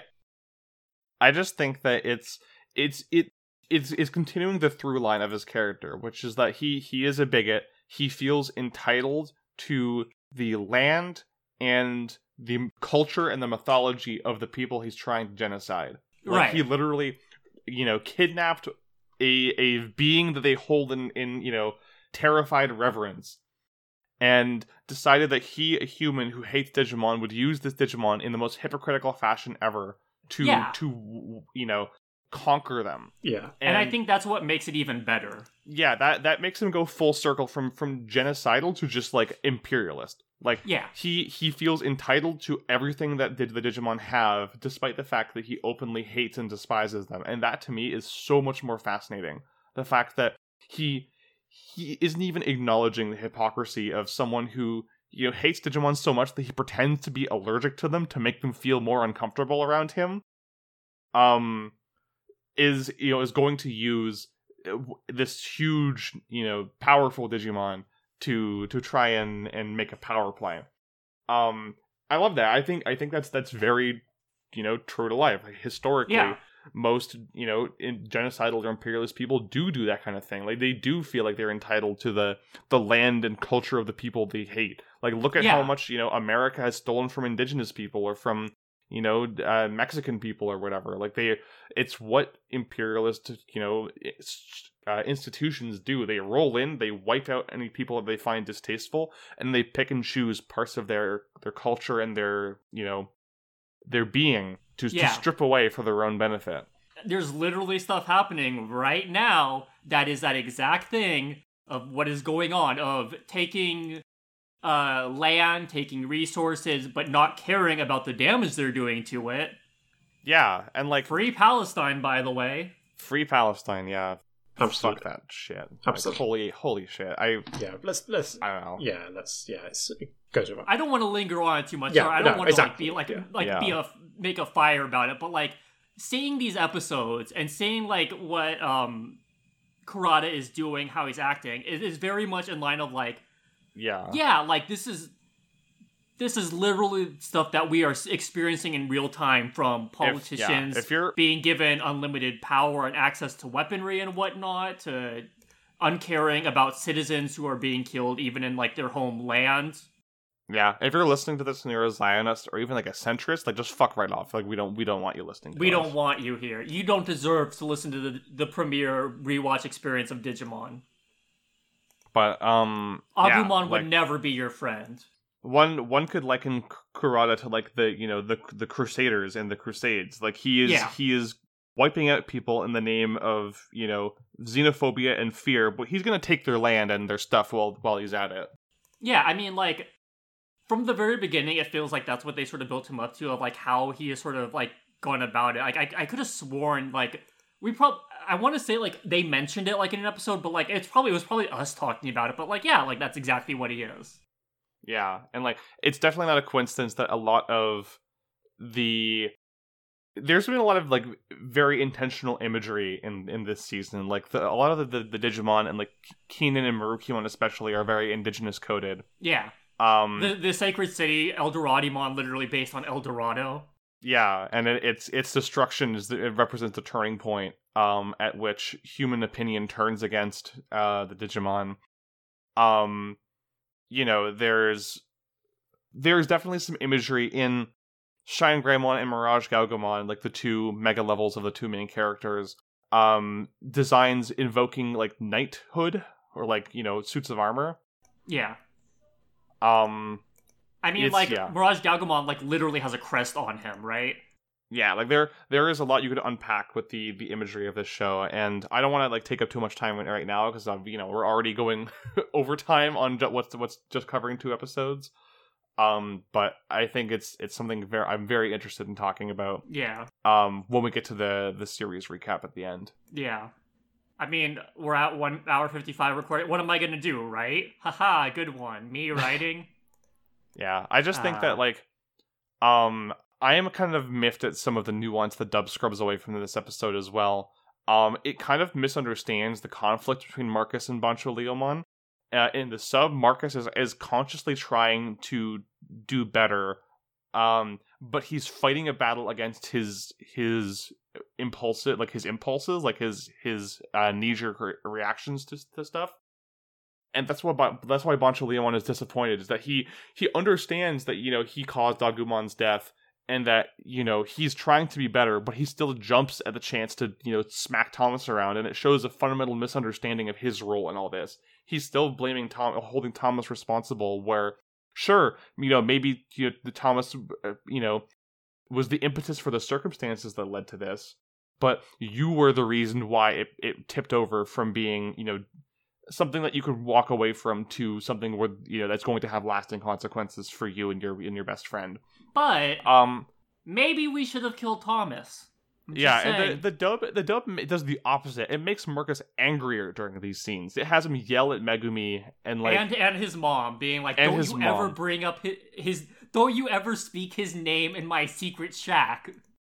Yeah, and and so it makes Bancho Leomon's dressing down of him feel deserved. Whereas in the original, it's meant to come across as more harsh. That Bancho Leomon is giving him like a cold dose of truth, but he's not being mean about it. He's saying, you're so close, but you're not quite getting it yet. Whereas in the dub, it's, you suck, you're a loser, I wish you were never born. Like, Sarah, what happened during the pregnancy that he got like this? Yeah, it is way too rude and way too in your face for the type of mentor character that Bancho Leomon is meant to be. I just want to say Bancho Leomon's lines, if you'll both indulge me. Sure, go for it. He says, "Your fighting stance stinks. You certainly didn't inherit from your father, that's for sure. You cannot begin to compare yourself to him in any way whatsoever. How he managed to produce an offspring like you will be a mystery to me forever. Read him for filth." Yeah. Like, the degree of which, like, not only is that reading him for filth, but then also hitting Sarah, who was right there, and being like, this is your fault too, lady. Like, sheesh. I like, that. I feel like it's, like, such an off-guard, like, out of left field comment. Yeah, there we go, thank you. Out of left field comment, but, like, they're just chatting about Marcus being like, oh, I'm just gonna go and, like, you know, fight Thomas and whatever, and then it's like, let out of the way, and then Bancho Leomon just like, oh, your fighting stance stinks. Your fighting stance stinks. Like, what? And then yeah, he just goes all in on him. Like, it's very actually out of pocket behavior. It's funny. He's completely just flipped the conversation to be like, well, okay, if you're not gonna listen to me, let's roast you instead. Yeah.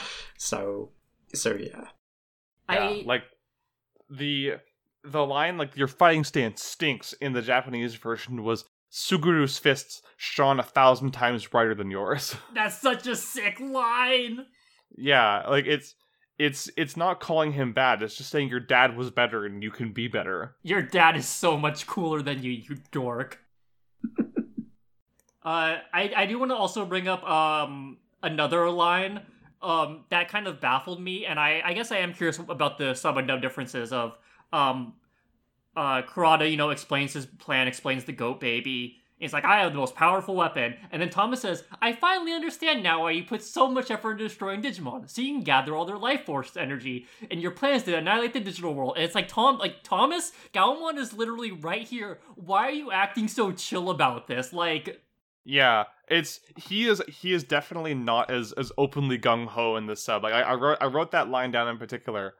Thank you for telling me this, because I was like going mad, being like, Thomas, Yeah. Can he say that?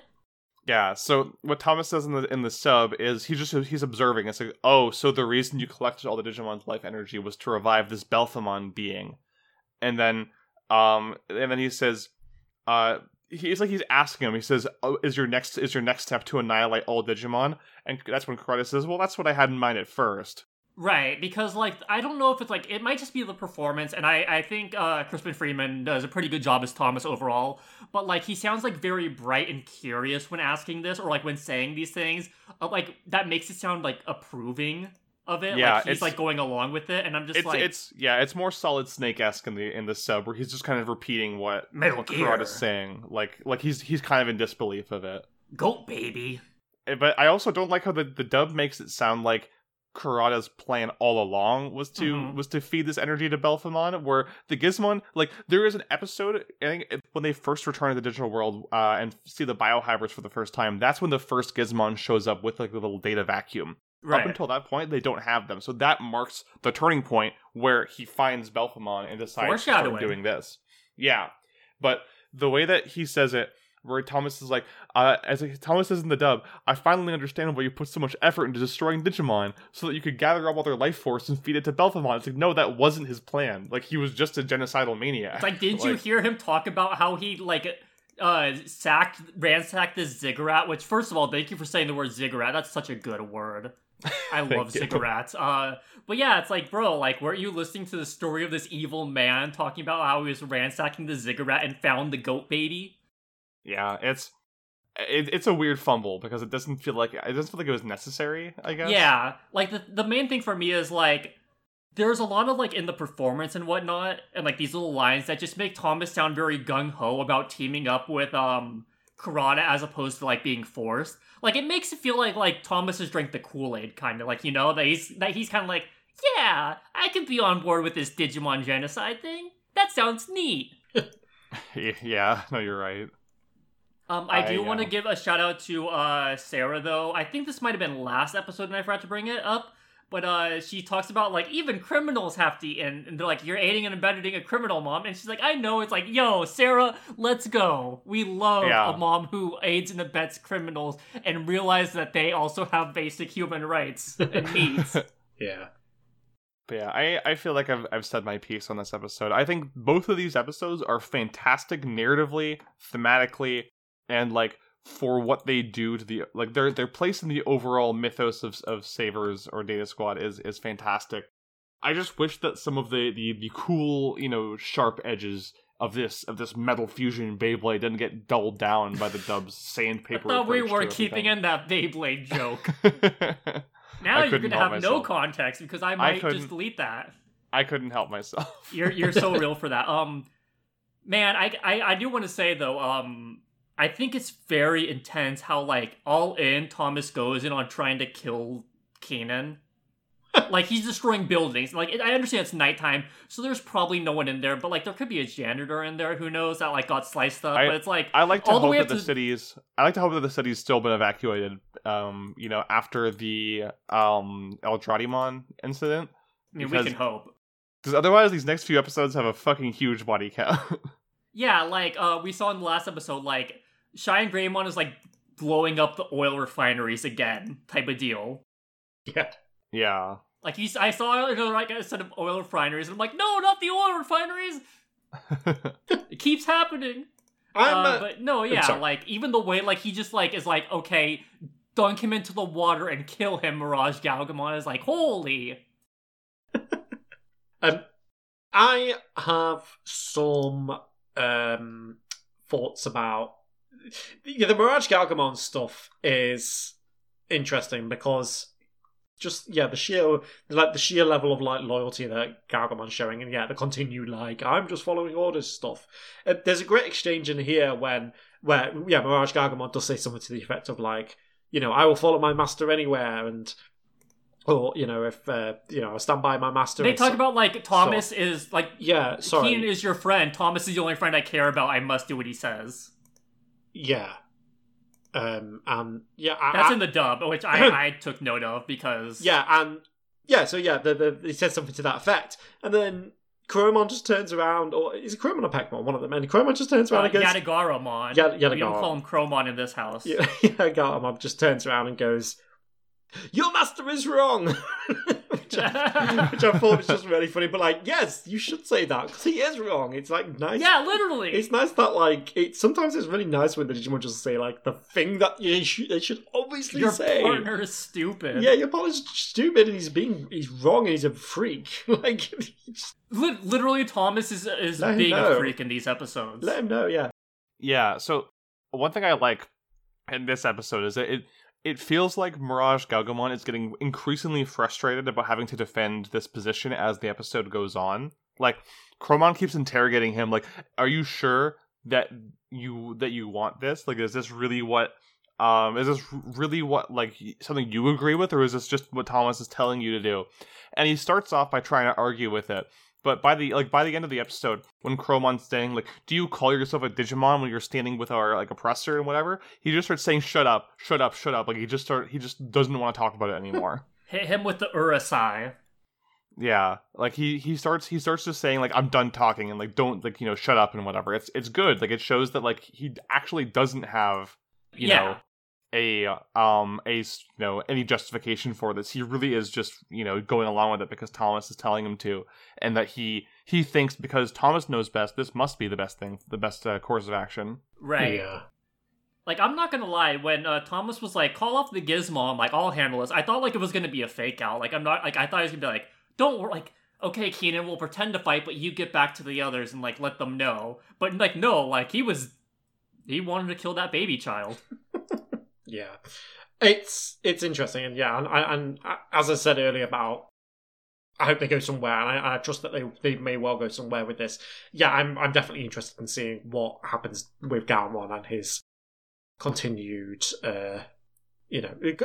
I'm interested in poke at that part of his character because we haven't really had a lot of potential. Definitely, and we haven't really had much Galmon like stuff yet, so it would be nice to see.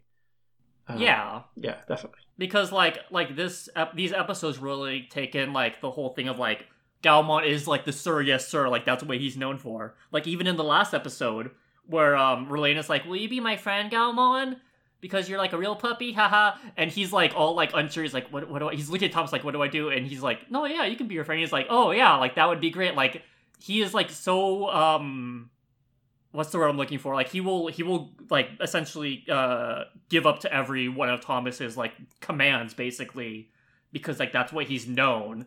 So like it's very interesting to see like how this has been going up to the end of this episode where he like he does say like shut up, like stop talking to me, like I'm doing this because I have to do what he says type of thing. But like even then you see like the cracks are starting to form.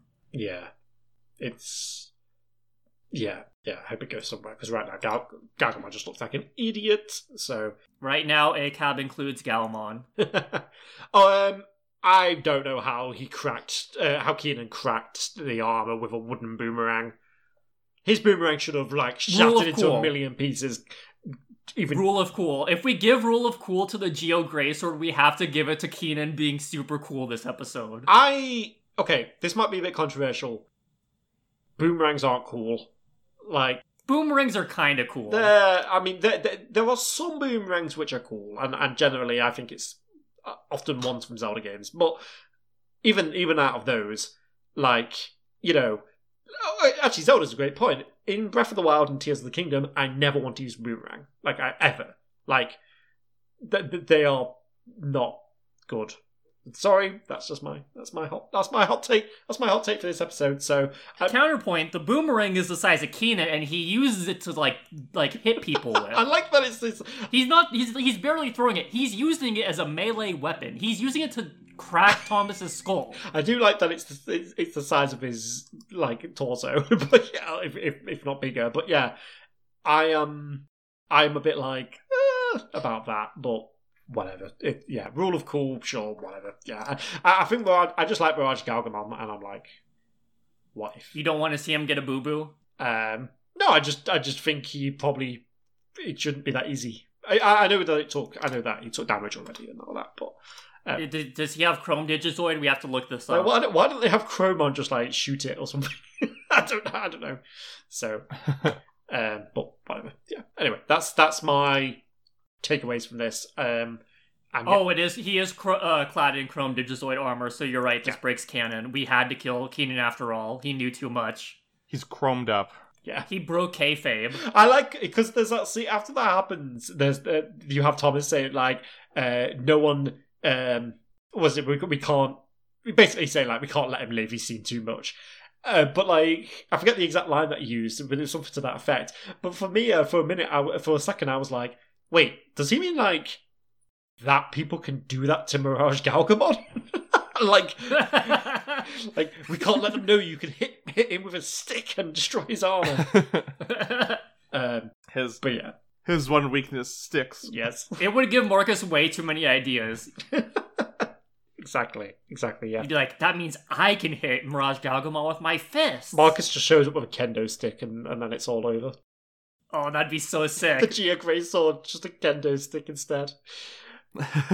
That's stealing Cody Hida Valor from 02. Oh, I'm sorry. No, you're so right. So if you wouldn't mind me being a little bit indulgent for a moment, both of you, we are one core away from finishing this series now. We have 12 episodes left.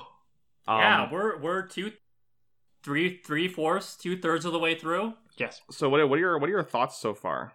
Give me your onions.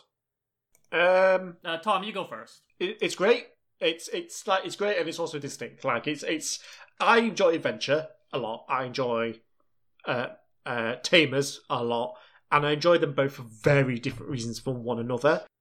Savers is like very different in its own way as well. Like it has, I think it plays a lot well with the serialization that made my favorite parts of adventure and basically all of Tamers like really solid, really good, and make that work really well. It has its own sense of humor. It has its own, tone, characters, and obviously the look is different between the two shows as well. Between the three shows as well.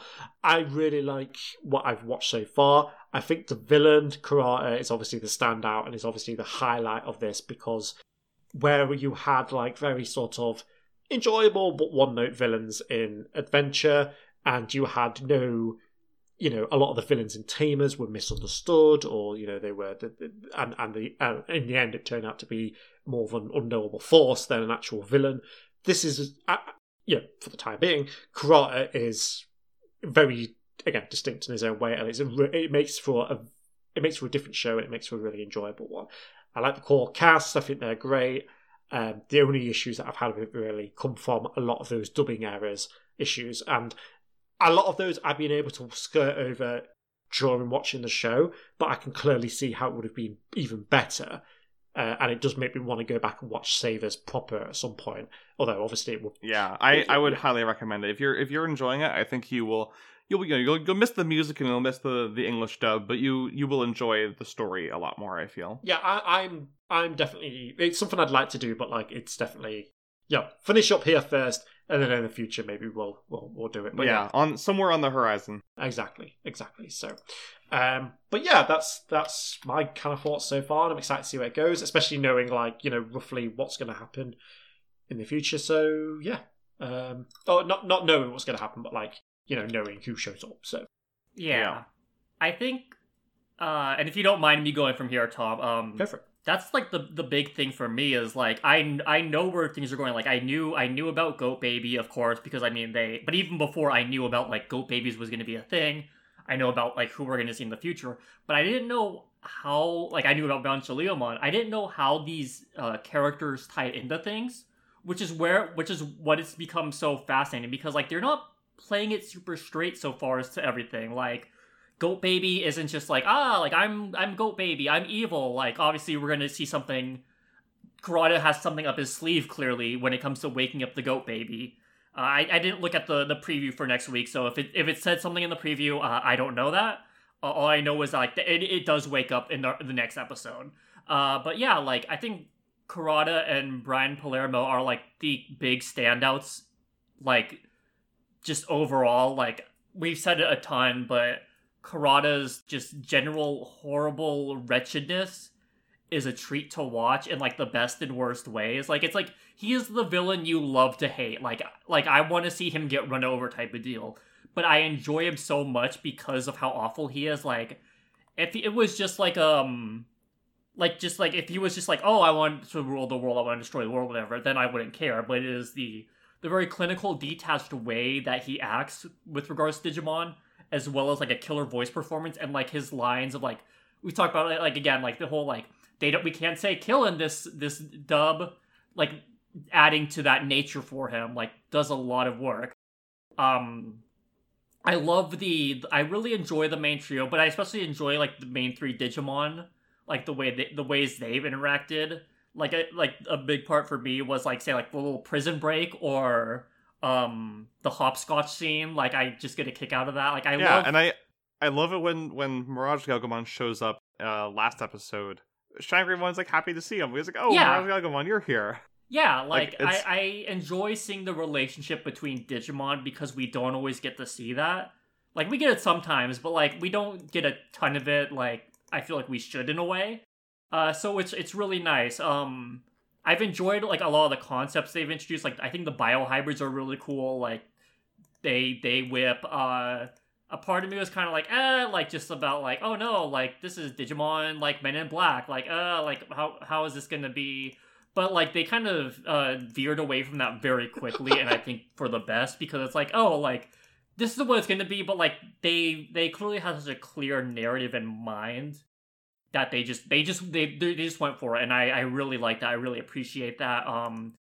Again, I think the dub performances are great. I definitely do want to watch the sub at some point because it's like, yeah, the dub has a lot of problems that like you've talked about, and while they haven't been problems that are like deal breakers for me, like in the way that say for 02 Daisuke and Davis are just two different characters type of deal, like, or like the Leomon Jerry stuff in Tamers, like it's still enough where I'm like I want to see like the original vision. For sure, yeah, and I hope that you do get to experience it someday, and that it's not filtered through my whining, because I truly do love this show. It's not whining. Get out, no self-deprecation. If I'm not allowed to, y'all ain't allowed to. Like yeah, there's been one of my favorite things about this show has been there's been a lot of surprises because I've seen every show that we've covered up to this, and so it's like there are things like I didn't remember that I watched, and I was like, oh neat, or but like this is like surprise after surprise after surprise. Once this show like kicked into gear, like in like episode 12 or 13 or something, like whenever Marukimon showed up, like it just hasn't stopped, and I think that's been like really great. Like we've kept going, and we've just been going like these really intense ups and downs that have just been a joy to watch. Whether it's like, oh, like Agumon died, holy cow, like who expected that to happen, or like, oh, these sick battles against the biohybrids in their mega forms. Like this should I say like every week after I watch the episodes, I'm like, man, like y'all need to watch Digimon Data Saver Squad because it is just such a trip. It is so good. I'm just imagining since the beginning of this episode, every single time we say Digimon Data Saver Squad, Mina is just like, it's like that episode of The Simpsons where Homer's face just goes red, and then I need to. She grips the gun at her screen just a little tighter. Yeah.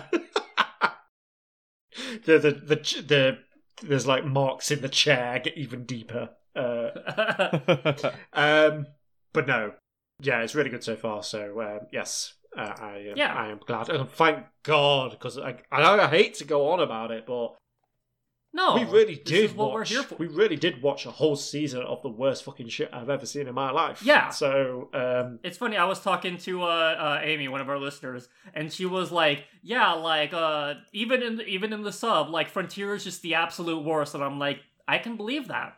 Yeah. That sounds right. Like, I don't mean it. You didn't even watch the sub for Frontier, right? You just watched No, the dub. fuck that. I'm not watching Yeah. that show twice. Yeah, exactly. It's like, oh yeah, like we really did just go through like the worst Digimon show imaginable, and now like we're Yeah. being treated to peak. Imagine Like obviously like there's issues with Data Saber Squad, but this show is pretty peak. Like I am getting a kick out of these episodes. I find it a funny notion to be like, what if Frontier was that bad just in the dub? Like, what if it was like a good show in this sub and somehow it ended up getting that bad just via the dub? I don't even know how that would be possible, but it's just the notion there.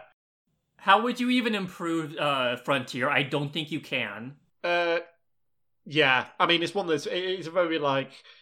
I've seen enough people say we fixed Sonic 06, and I'm like, no, you haven't. No, you didn't. No. It's perfect as No, you is. didn't. Shut up. Yeah. Sonic 06 bodied is the best Sonic. No, it's shut up.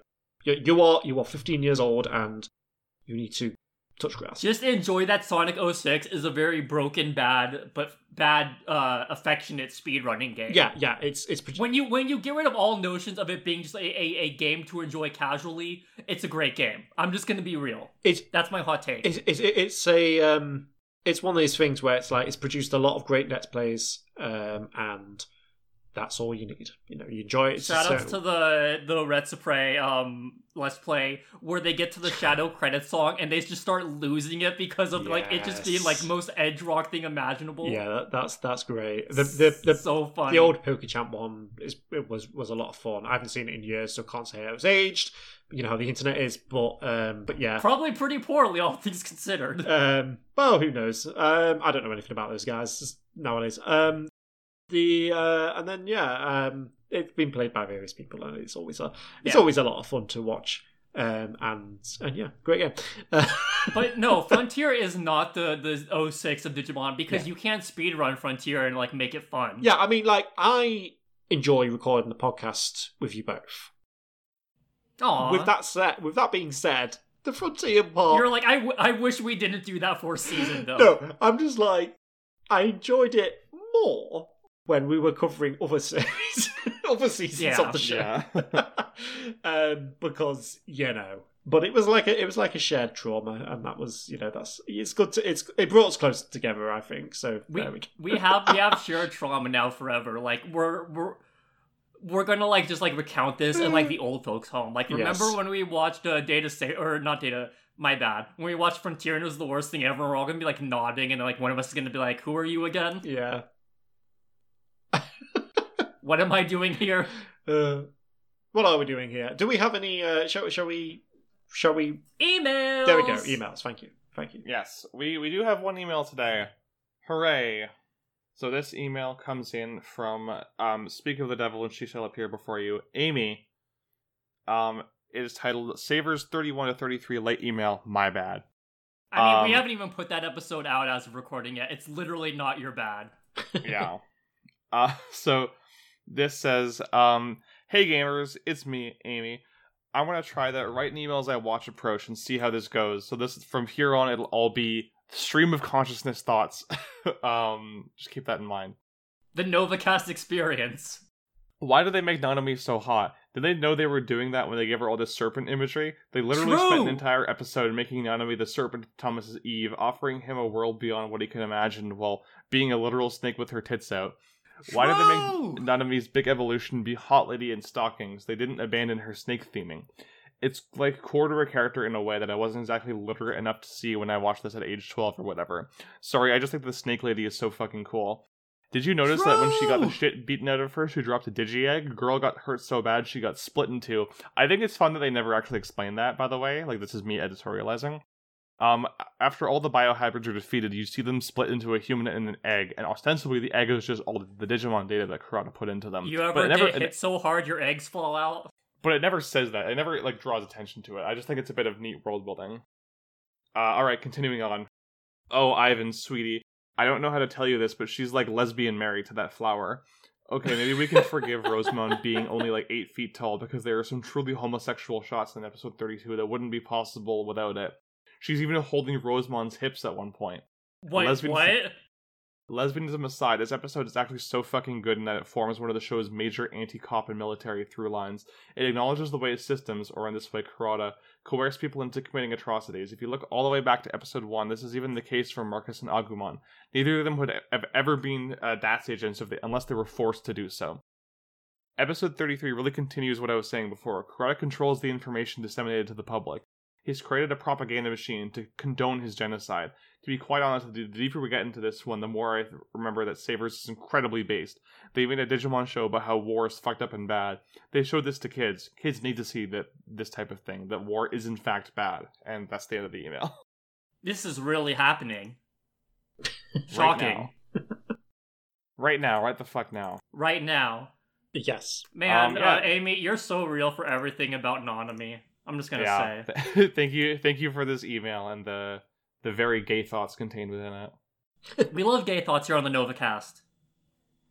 At least 2/3 of our cast has gay thoughts. I'm not opposed to the just to be clear. Usually I'm not opposed to being part of the 2/3, and I was like, hey, good for you. Yeah, I mean, well, okay, yeah, you know, we love you all the same, man. You know, I'm cool. So there we go.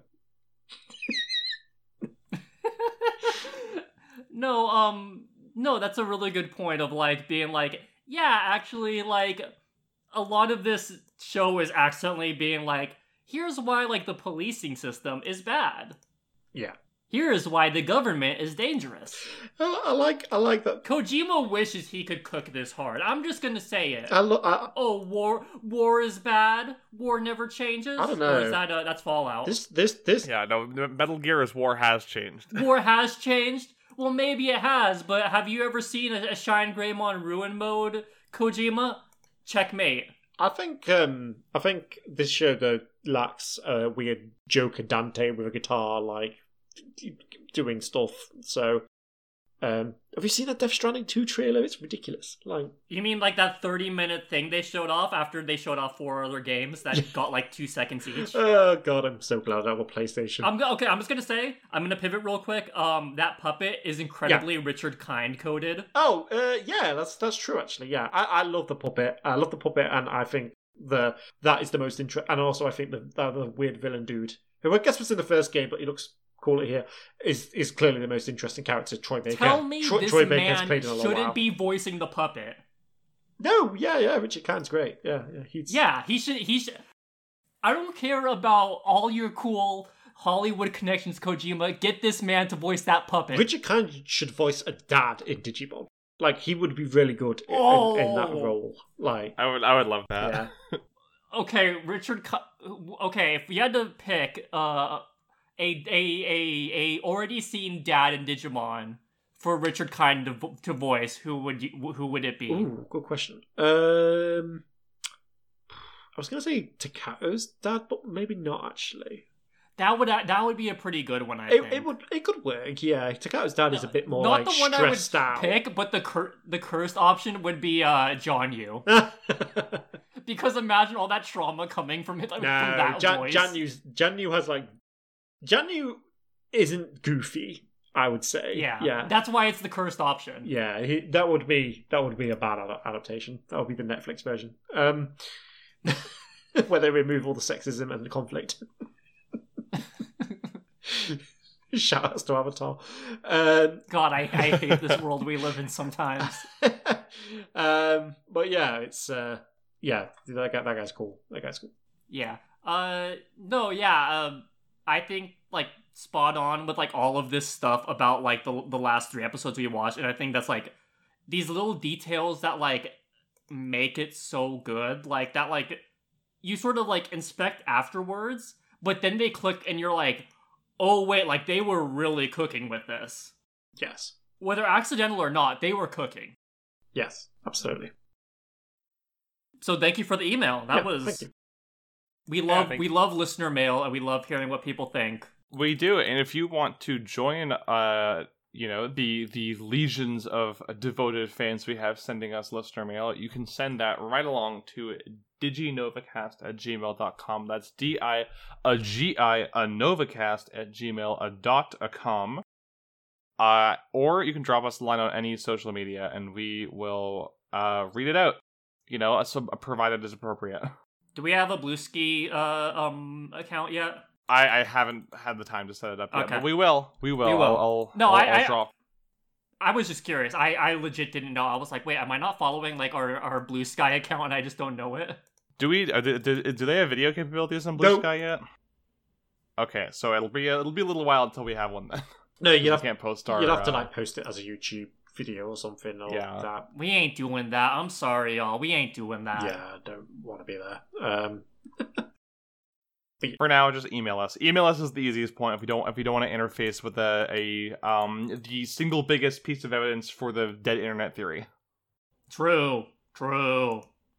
And with that, Mina, what have you been up to, and where can we find you?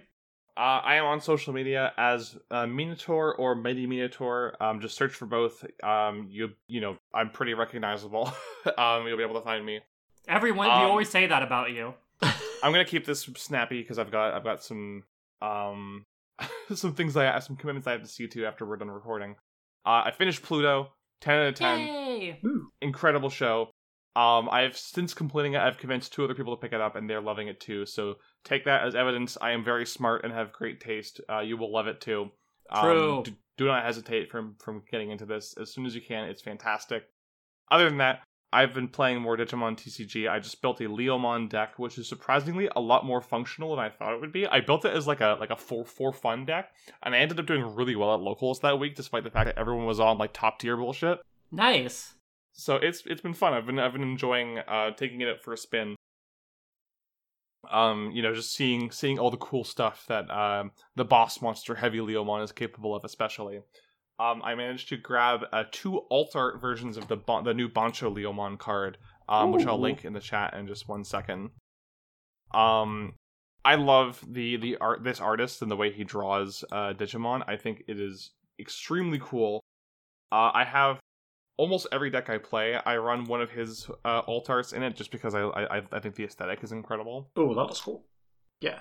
Yeah. Oh, that's sick. Oh, yeah, I saw this one when we played. Yeah, this is sick. This is EX5034. If someone wants to look, if any listeners want to look it up. But yeah, Bancho Leomon. Yes, and I'm really glad that they started including the star next to the code if it's a alt art, because it was hard to tell before sometimes. He also did the art for the Heavy Leomon alt art, which I'll bring up in just 1 second as well. It's still super cool. I don't think it's quite as striking as the Bancho Leomon, but I do love it still. Yeah, that Leomon is heavy. It sure is heavy. Yeah, it's been fun. I love this card game. Please keep your eyes peeled on our socials, or just keep tuned in, because we are planning some card game content as soon as some other cogs fall into place. So hopefully, yeah, we're gonna both be flying out to England to play in person with Tom. You're right. Tom doesn't know about this yet, so don't tell him. Oh well, yeah, you might not have anywhere to stay, so good luck with that. I also finished The Curse. Great series. Last episode's going to be sticking with me for a very long time. It goes places. I'm Not so places scared. I expected it to go, but certainly places. It's great. It took me a little bit to percolate my thoughts on it, but now that they have reached a boil, I am very happy with the way the show is overall. I think having episode 9 be the narrative wrap up and episode 10 be the thematic wrap up was very smart. I love the performances in this show. I think it's a huge shame that Emma Stone hasn't been recognized for her incredible top class performance in this series yet. Check it out. If you have a good stomach for uncomfortable drama, check it out. I will say up front, there's no gore or no jump scares or whatever in this series, despite the fact that people have just described it as a horror series. There is male genitalia though. There is male genitalia. Very small male genitalia. If the sight of micropenises upsets you, then yeah, stay away from this. Otherwise, it's great. Check it out. You'll love it. If you like any of Nathan Fielder or Benny Safdie's previous work, Uncut Gems, Nathan For You, The Rehearsal, you will definitely love this. Please check it out. Tom, what have you been up to? Where can we find you? You can. I'm on Blue Sky's Cold Man. If you look me up there. I have not been doing a great deal, but I have been replaying Nier Automata, which is a very good video game, which I haven't played since I played it when it came out back in 2017. Since then, I've of course played through Nier Replicant, the remake. But I thought with the I'm going to the Nier concert, the orchestral concert, next weekend. So I am. Oh, that's exciting. I am very much looking forward to that. But I thought, I haven't played Automata in a while. Obviously, I remember a fair bit of the music, like the Weight of the World and stuff. But I do. A beautiful song. Yes, I do want to sort of recap the rest. Every day's a sale. Oh, Every sale's a win. I forgot. Ba, ba, ba, ba. I forgot about that. So I don't think that will show up, but maybe it will. I hope it does. Maybe it will. So I think it's going to lean probably a little more towards Automata, but I think it's going to be a decent split between the two games. Especially since the Replicant remake came out. So yeah, that's it's been really good replaying it. I'm just coming up to the flooded city shooting bit. That's a good bit. So yeah, that's where I'm at right now.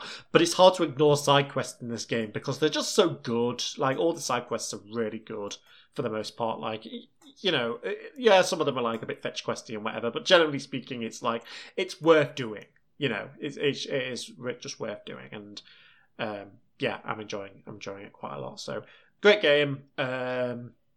PC version's fine. I read some grumbling about originally, and they probably patched it up a little bit since when it first came out. But yeah, I'm enjoying that just fine on there. So, but yeah, I will hopefully wrap up a playthrough of that. I doubt I'm going to get to ending E, but I will. I will try, and then be ready for that. So that's kind of my thing at the moment, but yeah, not doing a whole lot else. I do need to finish Pluto, and I need to go back to it, to be honest. It's one of those things where I love the first episode and then haven't gone back and watched any more. Don't ask me how my brain works. It does not. It does not work well. No, you're very real for that. That's relatable. Just procrastinating all the things I like. Great job. But I am. There is real life stuff going on as well, so I'm busy. But yeah, it's yeah. Anyway, I'll throw it over to you, Sloan. Where can we find you, and what have you been up to? You can find me at Sloan Rosette on the platform of your choosing, and in 99% of cases, if you don't see me there, or you see me there but the posts aren't weird, then I'm there, or I'm not. I'm places. I'm at most places. Is it true that there's perhaps a videos game of yours that people could check out if they wanted to? There is in fact a videos space game of mine that you can check it out at sloanrosette.io/daughters-of-the-stars. Thank you, Mina, for letting me shill. I love it when you shill. Thank you. I'm trying to do new shill bits every time, so I'm trying to keep it a little fresh. Just like with my dumb advertising on social media websites. I started working on the script for the next episode. I mean, I saw that. It's very exciting. It's like 20 words so far. I went to eat dinner after I started, and then I just didn't get back to it because it was night at night or something. Hey, starting is the hardest part. True. So yeah, I'm getting to that. What else have I been up to? I've been playing Master Duel. Man, dog. I've been playing some Digica with Mina and with Amy, and hoo boy, that game whips even though I'm bad at it. And then I go to Master Duel and I'm like, man, this sucks. Yeah, I feel like you're gonna go the same trajectory as me, where once you get fully ensconced into the realm of the Digimon card game, you'll be like, why did I ever put up with less than this? Yeah, the main thing for me is that Master Duel just has the card that says you will have no final out, and that is Max C. The card that says if you do anything and you don't have an out, just go jump off a cliff, you dang stupid idiot. I think it's so weird to me that not even Japan likes Max C. I don't know why it's still around. If you look at the Japanese responses to official Konami surveys, they don't want it either. Like, Tom, for it reference, seems like Max it's C only is I say an opponent activates it, they put it in their graveyard, it doesn't get like it resolves. Anytime you special summon, then your opponent gets to draw one card. Okay. I don't know. Which I don't know. is bad. Okay, that's bad. There's a lot of special summoning, I'll say. Okay, I don't know enough about Yu-Gi-Oh to have an basically opinion on it just that, means but if they activate shit. if they successfully resolve that card, your turn is over. Like you Yeah. can't meaningfully do anything. Oh. You either do nothing, you Oh. either stop there because you didn't out it, or you give your opponent like at least like 4 to 5 extra cards in their starting hand. So it's like the Marvel Free effect, basically. Like that's the Yeah, it's like level 3 X Factor. yeah, it's like that. danger. You know the bit where Nova grabs the 0 at the beginning and then the guy instantly pauses. Yeah, That's it. That's literally Max C. the guy instantly quits, closes the game. You just instantly go to character select because it's literally a game-winning card on the spot. Yeah. So that's why I like Digicub, because I'm bad at it. I'm very bad at it. I've lost a lot of matches against Mina and Amy, but I do have fun. Okay. That's because it never feels like you're fully out. Like there's always something you can do to to rebuild your board or like formulate a game plan or whatever. As they Matches- say, it's not over till it's over. It's Marvel, Yeah. baby. Like matches tend to actually last a decent amount of time in the Digimon card game because there is actually like counterplay. Like you're never fully out. Yeah. The counterplay isn't just I hit evenly match and no one has a good time because I win Yeah. cards suck. I've also been playing Wilderness still. A friend got me that. It's like that that sort of like D&D tabletop procedurally generated event like type of RPG I talked about the other time. I'm really enjoying that. I beat a campaign, I think like the 3rd campaign, and it was like the ending was an absolute blast. Like if it ever goes on sale, I highly and you like sort of like fantasy RPGs, I would definitely recommend checking it out because the writing is some of the best prose I've seen in games, honestly. Like Wow, that's high praise. I have a lot of appreciation for like good prose in games, like visual novels. Like I'll say like in my opinion 999 is the best written game solely because of the prose in it is just so strong and it evokes such truly great is images. amazing, yeah. Yeah. But this is definitely up there, so I've been enjoying that, and that's really what I've been up to. I started The Curse with my brother-in-law and sister. We watched the first episode, and then we were all just so uncomfortable at how stressful it was that we just turned it off after. Oh dear. I mean, we're still gonna get through it, but it was literally just like that first like whole thing was just like that first whole episode is like slowly building up more and more, and you're like, wait, there's how much left of this episode? But this is like since this has already happened, like how is there more? Oh dear. It's man, Nathan Fielder like is on a whole other level of making things affectionate and derogatory. Yeah, right. But that's really all it's been from me.